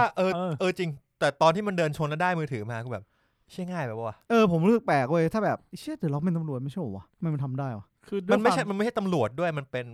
นักทำโปรไฟลิ่งไอ้คำว่านักทำโปรไฟลิ่งหมายถึงว่าเป็นคนที่วิเคราะห์ลักษณะนิสัยของอาชญากรแล้วก็มาบอกว่าไอ้คนเนี้ยด้วยสแตทแบบเนี้ยคนเนี้ยมีโอกาสที่จะเป็นฆาตกรหรือว่ามีโอกาสที่จะกระทำสิ่งนี้ไปเพราะอะไรที่บอกหน้าไม่ให้นะตอนแรกนะใช่มึงน่าจะเป็นสายบูนะใช่ดูยังไงก็หน้าไม่ให้อาจจะเป็นเพราะว่าเรื่องนี้มันบิวมาให้ทุกอย่างมันง่ายผมก็เลยรู้สึกว่ามันง่ายแหละแต่ก็คงได้มั้งแต่ส่วนผมรู้สึกว้าวเฉยว่าแบบเชี่ยคิดมาว่ะตรงที่มันบอกอธิบายดีแล้วก็ไอซีนตรงกลางน่าจะดีสุดในเรื่องละไอเรื่องปล้นเนี่ยนะแล้วหลังจากปล้นก็อินเดียนาโจนพอปล้นอันที่2มันก็โดนจับไงโดนจับก่อนใช่ไหมโดนจับไปสู้กับกระทิงแหกคุกมันโดนจับไปสู้กับกระทิงไอโดนจับตอนแรกนี่คือก่อนหน้าที่จะมาปล้นใบที่2แล้วก็เบอร์ปืนมายิงตอนปล้นใบแรกคือปล้นใบแรกแล้วก็โดนจับปล้นใบแรกเดอะล็อกมันก็เอาคนมาจับไอ้ไลอาเรโนได้แล้วสักพักโดนใส่ความก็ไปติดคุกกันทั้งคู่ไปติดคุกที่เดียวกันแล้วก็หนีออกมาแหกคุกออกมาถ้าเอาจริงถ้านี่มันคือแผนของบิชอป2คนนี้แล้วกูเป็นแฟนมึงแล้วกูบอกว่ามึงไปติดคุกกับไอ้เหี้ยนี่หน่อยหนึ่งที่รัสเซียเดี๋ยวกูไปช่วยมึงเกือบตายแล้วจริงมึงเกือบตายจริงๆมึงเกือบตายนะเว้ยไอตอนที่มันยิงสู้กันก่อนกระโดดขึ้นฮอโอ้ยเหี้ยไอฉากขึ้นฮอไปแล้วอ่ะไอฉากนั้นเปิดประตูนะเปิดประตูแล้วมิสไซล์ยิงทะลุไปอ่ะกูเคยเห็นมุกนี้ในหนังสือการ์ตูนกูไม่เคยคิดว่ากูจะเห็นในหนังกูแบบหันมามองหน้าเฮียกูมองหน้ากันเหมือนกัน Oh my god Oh my god จริงทำได้ว่ะ The Rock man กูยังรู้สึกว่าก็น่าจะพอได้อะมั้งไอ้เหี้ยเหมือนอะไรโอ้ยไม่รู้ว่ะเอาอย่างนี้แหละThe Rock มันปัดมิสไซล์มาแล้วนะเว้ยเข้าใจแค่เปิดประตูหลบมิสไซล์จะไปยากอะไรเข้าใจเว้ยแต่ทำไม่ได้จริงๆต่อมีประเด็นไหนอีกไหมหลบมิสไซล์ไปฉากอินเดียนาโจนเลยอินเดียนาโจนกูว่าเดอะฟักตั้งแต่ต้นจนจบที่มันไปมันเล่าย้อนถึงพ่อใช่ไหมที่มันปานาฬิกาพ่อมึงเจอแผนที่มึงชอบประเด็นนี้ไหมประเด็นเรื่องนาฬิกาพ่อกับพ่อมันไม่กูว่ามันแปลกมากเลยไม่ชอบเลยเว้ยใส่มาเพราะว่าแบบอยากจะให้นาฬิกาได้เล่นอะไรมันจะลึกลับได้อะไรจะเป็นกุญแจไปสู่ไขใบสุดท้ายแล้วกูเกลียดความที่มึงเอานาฬิกาไปเสียบแล้วหมุนแล้วเป็นรูปนาซีอ่ะอ้าวก็นาซีโอ้ my god ก็นาซีอ่ะเหี้ยอ่ะนั่นแหละแล้วแบบหยิบปากล้องเหี้ยนี่ผ่านมา100 กว่าปีทรายดินมึงหนาประมาณไม่ถึงเซนเอามือปัดอ่ะนี่รถนาซียังใหม่ ยังไม่สตาร์ทติดด้วยไอ้เหี้ยรถกูจอดทิ้งไว้ครึ่งปีสตาร์ทไม่ติดนะไอ้เหี้ยรถกู3 เดือนน้ำมันบูดกูหันมามองหน้ากันเฮ้ยรถมันมีน้ำมันด้วยเหรอกูให้มี3 เดือนมันก็บูดกูเห็นรถแล้วกูรู้เลยใหม่อย่างงี้มึงขับแน่มีรถปุ๊บขับแน่แล้วบอกด้วยกระจกกันกระสุนอธิบายครบเลยว่าต่อไปกูปลอดภัยยังไงเหมือนแบบเตรียมมาบอกเดี๋ยวมึงจะด่ากูใช่ไหมมึงด่ากูไม่ได้แล้วสักพักขับจริงไม่เป็นไรไอ้เหี้ยฝั่งตำรวจเปิดผ้ารถถังเฮ้ยไม่มีรถถังเลยวะไม่ใช่คันเดียวมาทั้งกองทัพโอ้เมื่อกี้กูไม่เห็นกูมองข้ามไปใช่ไหมแล้วกูอึ้งตั้งแต่แม่งแบบสามารถขนตู้เซฟเฮียนี่มาฝังกลางหุบเขาได้มันบอกมันคือกูแปลกใจอย่างนึงกูไม่เคยรู้อันนี้กูไม่เคยรู้แล้วกันเขาบอกว่าเหมืองทองแดงแล้วคือมันยาวมากในใจแบบเหมืองทองแดงคือในความคิดเหมืองอ่ะมันต้องลงไปลึกเรื่อยๆไม่เคยเห็นเหมืองแนวยาวอ่ะลงไปประมาณฟุตนึงแล้วก็แนวนี่คือมึงขับผ่านอะไรบ้างวะมึงกูไม่เข้าใจอ่ะแค่ไม่เข้าใจไม่เป็นไรหรอกครับอะไรครับใช่ครับมันหนีกันทำไมนะเดี๋ยวนะไม่เลยฝั่งตำรวจมาจับตำรวจมันมาฝั่งนี้มันก็เอาใครหนีมันสรุปสั้นๆว่าเดอะล็อกกับไอโนอ่ะหลอกแกวกระดอดไปบอกว่าไข่อยู่ที่อียิปต์ครับจริงๆอ่ะไข่อยู่ที่อเมซอนครับเดอะล็อกกับไอโนก็มาที่อเมซอนไอแกวกระดอดก็บอกว่าไอ้เหี้ยผัวกูบอกว่ามันอยู่ที่อเมซอนก็ตามมากูสงสัยว่าแบบเฮ้ยถ้ามึงบอกว่าเดอะล็อกอ่ะตอนนั้นกูสงสัยไงเดอะล็อกมันก็อยากจับเกียวกระดอดใช่ไหมและไลโนก็หลอกเกียวกระดอดว่าไอ้เหี้ยนั่นอยู่อียิปต์มึงมาที่นี่ทำไมวะแล้วกูแปลกใจอย่างนึงว่าเกียวกระดอดอ่ะมึงไม่เคยเชื่อเหี้ยอะไรแล้วไลโนเลยมึงจะมาเชื่อวินาทีนั้นแล้วไลโนไม่ฉุกใจหน่อยแค่โดนช็อตไข่ไปมึงไม่ฉุกใจจริงเหรอมึงไม่คิดหน่อยจริงเหรอมันรู้แล้วไงรู้ว่ามันหลอกไงมันรู้ว่าตั้งใจหลอกหมายถึงไลโนอ่ะหมายถึงไลโนอ่ะก่อนหน้านี้มึงเคยบอกว่าโอ้โหนี่มันบิชอปมันอย่างงู้นอย่างนั้นอย่างนี้แล้วมึงก็ไปเจอบิชอปฟอลโล่มึงมาเข้าทางออกแปลกๆแล้วก็ไปโผล่กันในไอ้ห้องเก็บมืดๆนั้นแต่ว่าถึงตรงนี้มึงเชื่อแล้วมึงก็คิดว่ามันเชื่อกูว่านะมันแต่งเรื่องเหมือนอะไรรู้ป่ะเหมือนแบบเพิ่งมาคิดได้ตอนจบว่าถ้าแม่งหักมุมอ่ะน่าจะมันนะพี่เนี่ยไอ้หักมุมเนี่ยบอกเดอะล็อกมาหลอกแล้วอันเลโนแล้วเป็นผัวเมียกันก็เลยเนี่ยเพิ่มไปเลยเอาฉากเฉลยมีฟิลแบบนี้ด้วยไอตอนที่มันสู้กันในห้องเก็บไข่ใบที่2มีแบบเดอะล็อกจับล็อกเกลกระดอดปุ๊บโอ้ I love you โอ้ว่าฉากนี้กูให้คะแนนนะยักคิ้วเลยให้บวกเลยว่ามันเท่ก็เหมือนเท่เลยได้เหรอมันเท่ไงไม่แต่ฉากอย่างเงี้ยเหมาะกับเดอะล็อกแล้วแกกระโดดมาทางนี้กูเห็นภาพแล้วแล้วนี้วัตถุฟักสุดเว้ยไข่ตกพร้อมรถไข่ทองคำที่มึงบอกว่าหนักชิบหายตกพร้อมรถไข่ตกลงไปแล้วไอโนก็ไปเก็บทันแต่รถจมดิ่งใต้น้ำมึงรู้ไหมน่าจะจมแบบด้วยความเร็วมากไข่คือว่ามันไปก่อนรถนานแล้วอ่ะแล้วมึงไม่มีทางดำมึงไปเก็บมือได้แน่นอนไอ้เหี้ยตรงนั้นมันตื้นแต่ไอโนมันจับมือเดียวเดินขึ้นมาบนน้ำมันเบามึงของปลอมแล้วงั้นอ่ะตอนแรกมันทำตกแล้วนี่มันหลุดมือไปแล้ว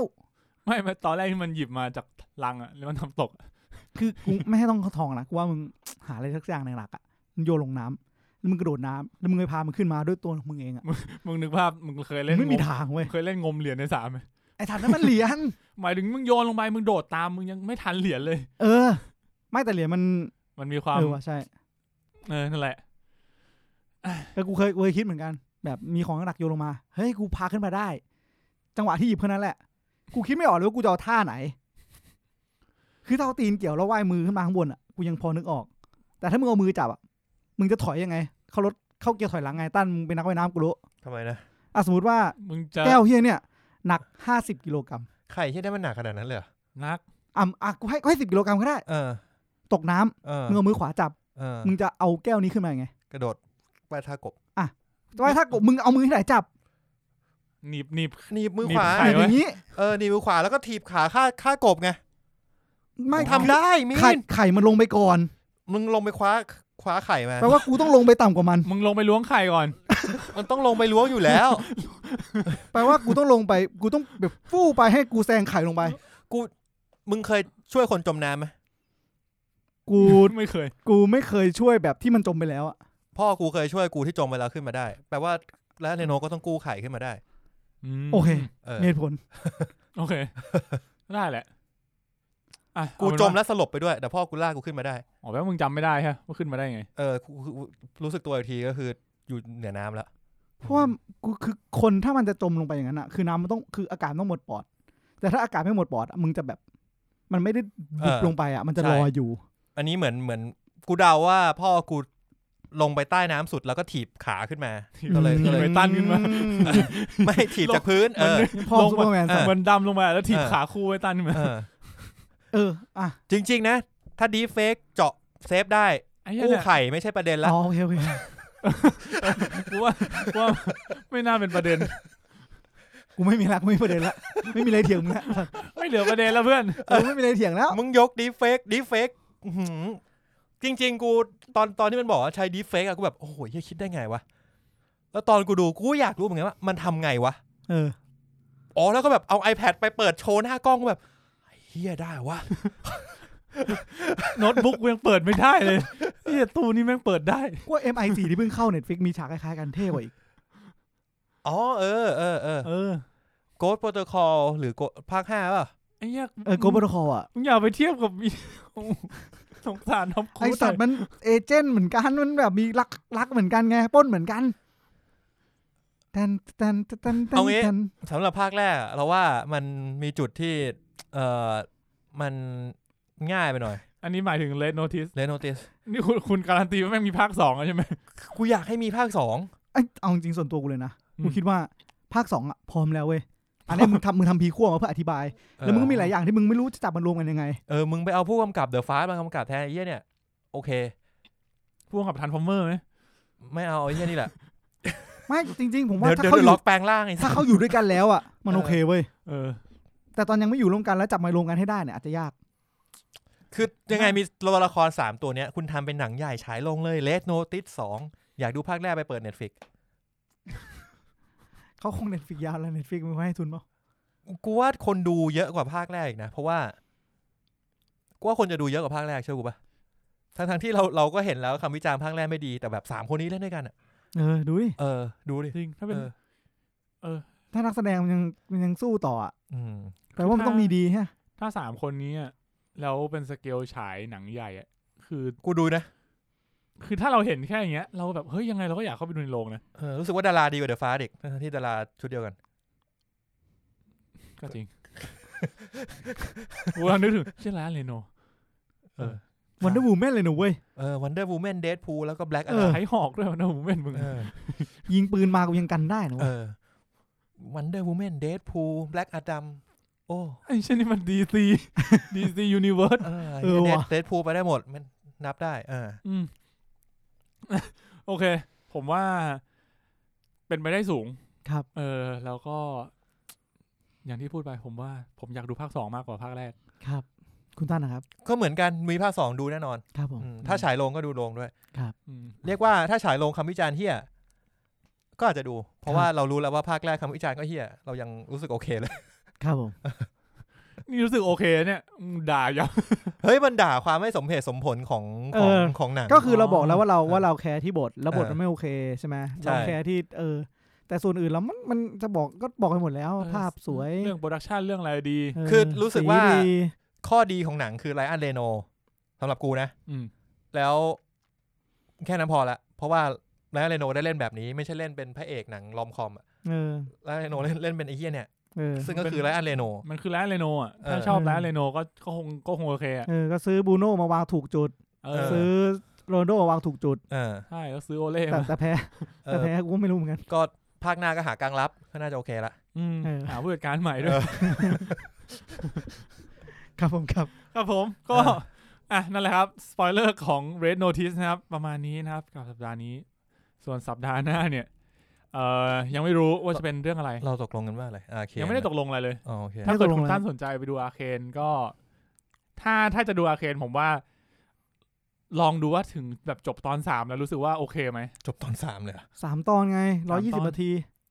ผมว่าตอน2เริ่มดีขึ้นตอน1ค่อนข้างตอน1นี่กี่นาที40ตอนละ40เลยคือแต่ผมมาดูวูบเดียวจบ3ตอนเลยนะ คือผมว่าตอนผมดูอ่ะ1-2อ่ะผมยังไม่ค่อยอินเลยแต่พอจบ3อ่ะแล้วอินเลย3แม่งจบไว้แบบดีมากก็ส่วนใครที่ถ้าเกิดว่ารู้สึกว่าอาร์เคนเนี้ยแบบไม่รู้จัก LOL อ่ะผมว่าไม่เป็นไรถ้ารู้จักก็อาจจะเป็นคะแนนบวกเพิ่มนิดหน่อย